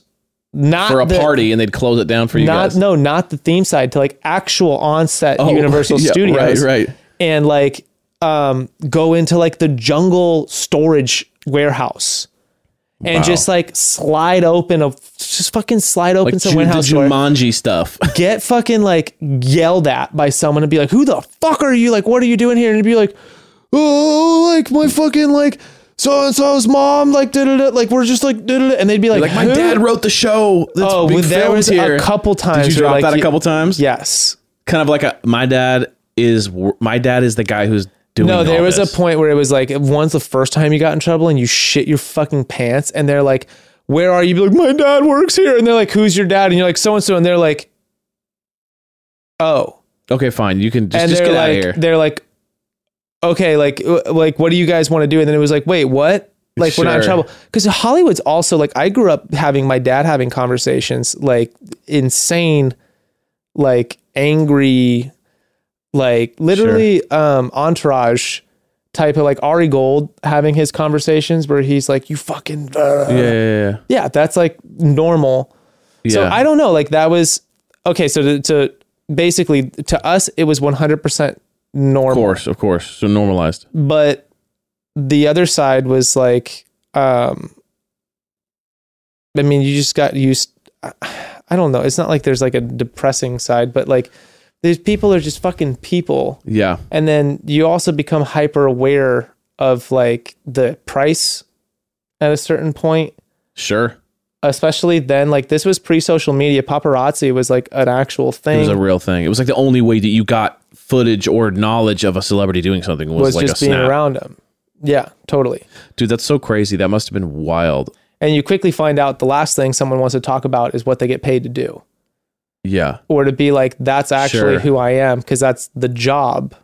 Who they are is like this totally other person. Who they are is mom and dad. Yeah. Who they are is like these other people. And so that was also a thing that was actually very helpful growing up, was like meeting somebody and being like, who the fuck cares? Yeah. So like later, like when I got opportunities, like working with like personal training stuff, is like come across like teaching so-and-so rock climb. It's like, cool, easy, whatever. Like, Sure. what do you want to work on? Right. It normalizes that stuff. Normalizes that entire industry in that world, the opportunity associated with it. I mean, we all, every single one of us who witnessed our parents working in that industry, all wanted to be in that industry. Got it. Every single person I know, like we all tried. Very few of us are actually, I've tried, I wanted to be in it. Was not in the cards for me. Yeah. You know what's so crazy about this? And I was thinking about when you were talking about it, how much like whatever life you're in becomes what your vision is of life. Yeah. Right. So it's like everything you're talking about is so foreign to me as a kid. It's funny. I grew up probably an hour away from you. I was in Long Beach and like, Central / Cherry, kind of like in the hood of Long Beach. And I remember my parents literally just being like, get out of here for the day and I'll see you at night, and dodge the child molester who lives right here, and don't go over to that house right there because that is like another crack house. Stay with those 3 houses. Those are kind of a normal people, but I know that dude's brother might touch you, so just don't go over there. Like, it was like my world was like, okay, I found a pizza on the ground. Should we eat it? And it's so funny because it's like hearing you being like, I talked to this celebrity and he's like, I'm going like, oh my God, like it must have been so rad to have like the mystical world of celebrity be demystified and boiled down to this tiny little nutshell of like, oh, okay, here's how you get to there. Here's how you get to there. Here's how you get there. Because from someone who doesn't grow up near that and had no idea what that was like, it was such a far off thing to where it wasn't even possible to get there. You know what I mean? But for you living in it, you realize how small and basic it is. And if you have the right how to, it's like you can get there. But from someone who grew up far away from it, it might as well be Narnia, which is so crazy, where it's like you are such a victim of like your surroundings or whatever it would be. It's just so interesting because it's like you're talking about it like it's so normalized. Like we were on the set of, Universal Studios, and we see all these fake planes and all the crashing and all the cool stuff, and being just like, yeah, it's just like a work set for people. But if I would have seen it, I would have been like, we're on Mars. You know what I mean? And it's just like so crazy how like, to boil this all back to like being a parent, it's like if you present your kids with ideas and kind of like give them limitless thoughts, you can really help them. And if you shrink their world down to this like fearful little thing, like you can really fuck up their worldview. We'd be like having, doing whatever the fuck little kids do in someone's house and like run downstairs chasing each other, be like running around in your underwear with like foam swords and Nerf guns and just like tackle someone into the living room and just beat the shit out of them. And like all of you come tackle, and their friend's dad's like in a meeting with the head of Universal or like someone you recognize. And then they're like, oh my God, I'm so sorry. Like my fucking idiot ass kid and his friends or whatever. Oh and yeah, like you know, Larry David just walked in. You're like, sorry. Sit here, introduce, be like, hey, Larry, and then just be like, go on, be like, we're gonna go outside, and be like, okay, and then or See, like Larry was my uncle who just got out of jail for heroin. yeah, He was like, hey, buddy, you got any snacks? no, these dudes were like it's kind of hilarious when you think back, but again, it was. I mean, it's for me, it's like, of course you realize it, but like Becca is constantly like, it's highly uncomfortable to listen to you talk about like your childhood Because it's so foreign to most people. Yeah. It's like a weird, I don't know, dude. I love hearing about it. It's the dopest thing ever. I could hear you talk all day about it because it's so cool. I'm like, dude, you have such a unique perspective. It's like 99.99999% of people did not have that. So it's like such a cool thing to hear about. I don't know. It's like we grew up in the north part of Santa Monica. Like friends had houses on the Riviera. Friends had like estate homes up there. Almost every single person I knew growing up had a pool and a guest house. That was normal. That was normal. Those were our high school. That was like, you know, and Santa Monica is a small town. So it was also like, we also grew up like, I would leave my house, hop on a bike, go into the neighborhood, find other kids on bikes, scooters, and just like get into whatever the fuck we wanted. Super cool. And we could kind of do whatever we wanted because we were in Santa Monica. Right. It's super safe. It's super like, safe. It's kind of like and worst case scenario. And if we wanted to go do something, you literally like call up your mom, be like, I'm like, can I... whatever. Or you'd call, I mean, this was the side that I was going to get to is like when your friend's parents work in the industry, like my dad, when he had a show on the air, worked 16 hours a day, 6 days a week. Nonstop. Never saw him. See my dad once a week. Right. So when you have friends whose both parents work there, their parents aren't home. Which is most of them probably because like to achieve that type of success, usually you need like all hands on deck. So their parents aren't home. So you go to this big ass house, no one's parents are home, but you have nannies. You have unlimited resource, and no like caretaker. Do whatever you want. Be like, where do you want to go for lunch? Be like, I want to go to fucking wherever, and like I want to go see this movie. Like, literally, there was a point we went to an all-you-can-eat sushi spot, and that was like all we could ever ask for. Was like, yeah, we want to go do this. And be like, you know, unlimited credit card, taking 8 kids out to dinner at some place, which is like, and none of us think fucking anything about it, money or anything like that. No, and then my dad used to make fun of me because we'd go out to eat once every like 6 months, and he'd go, "Oh, big spender," because I'd want the club sandwich. He'd always call me the big spender of the family because I wanted the club sandwich, and that was the most expensive thing in the family whenever we'd eat because it was like $10.99. He'd be like, "Oh, big spender, Evan," and I'd be like, "God damn it, Dad! It's a sandwich." But like, it's cool, but it also sets you up not to like, oh, there's this side of it, whatever. But it also sets you up as like this existential crisis. I could imagine so. Of like, okay, so like, where do I, like, holy shit! Like, once it hits you, like the magnitude of it all, there's like, how in the world am I ever gonna like measure up? Yeah, totally understand that. Do anything on this, like to be able to do this, to provide.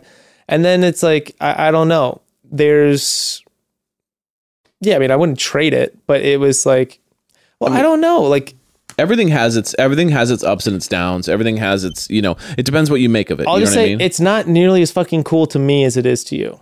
Of course. My dad is way fucking cooler to everybody else than he is to me. Because he's just your fucking dad. Yeah. You know what I mean? And you were there when the fight broke out or when the bad thing happened. He's a writer. Right. Big deal. He sits in his office and fucking plays on his keyboard. Right. Who cares? Right. I play with my keyboard too. Right. You know? Every day. But I just took 3 months off. Yeah. Anyway.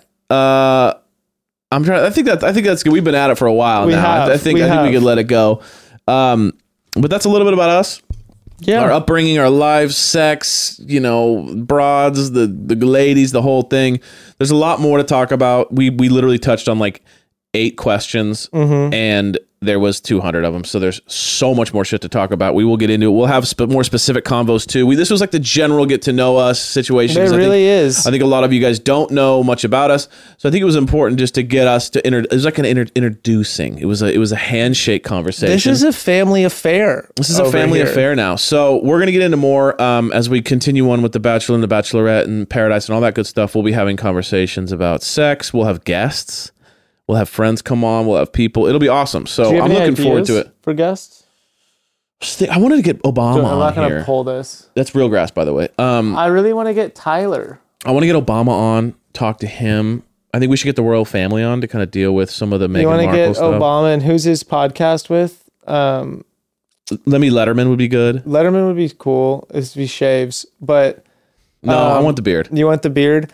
What's his name? He's a minor pop star. You're the music guy. Who's his the New Jersey, the biggest thing ever to come out of New Jersey. Springsteen? Yeah.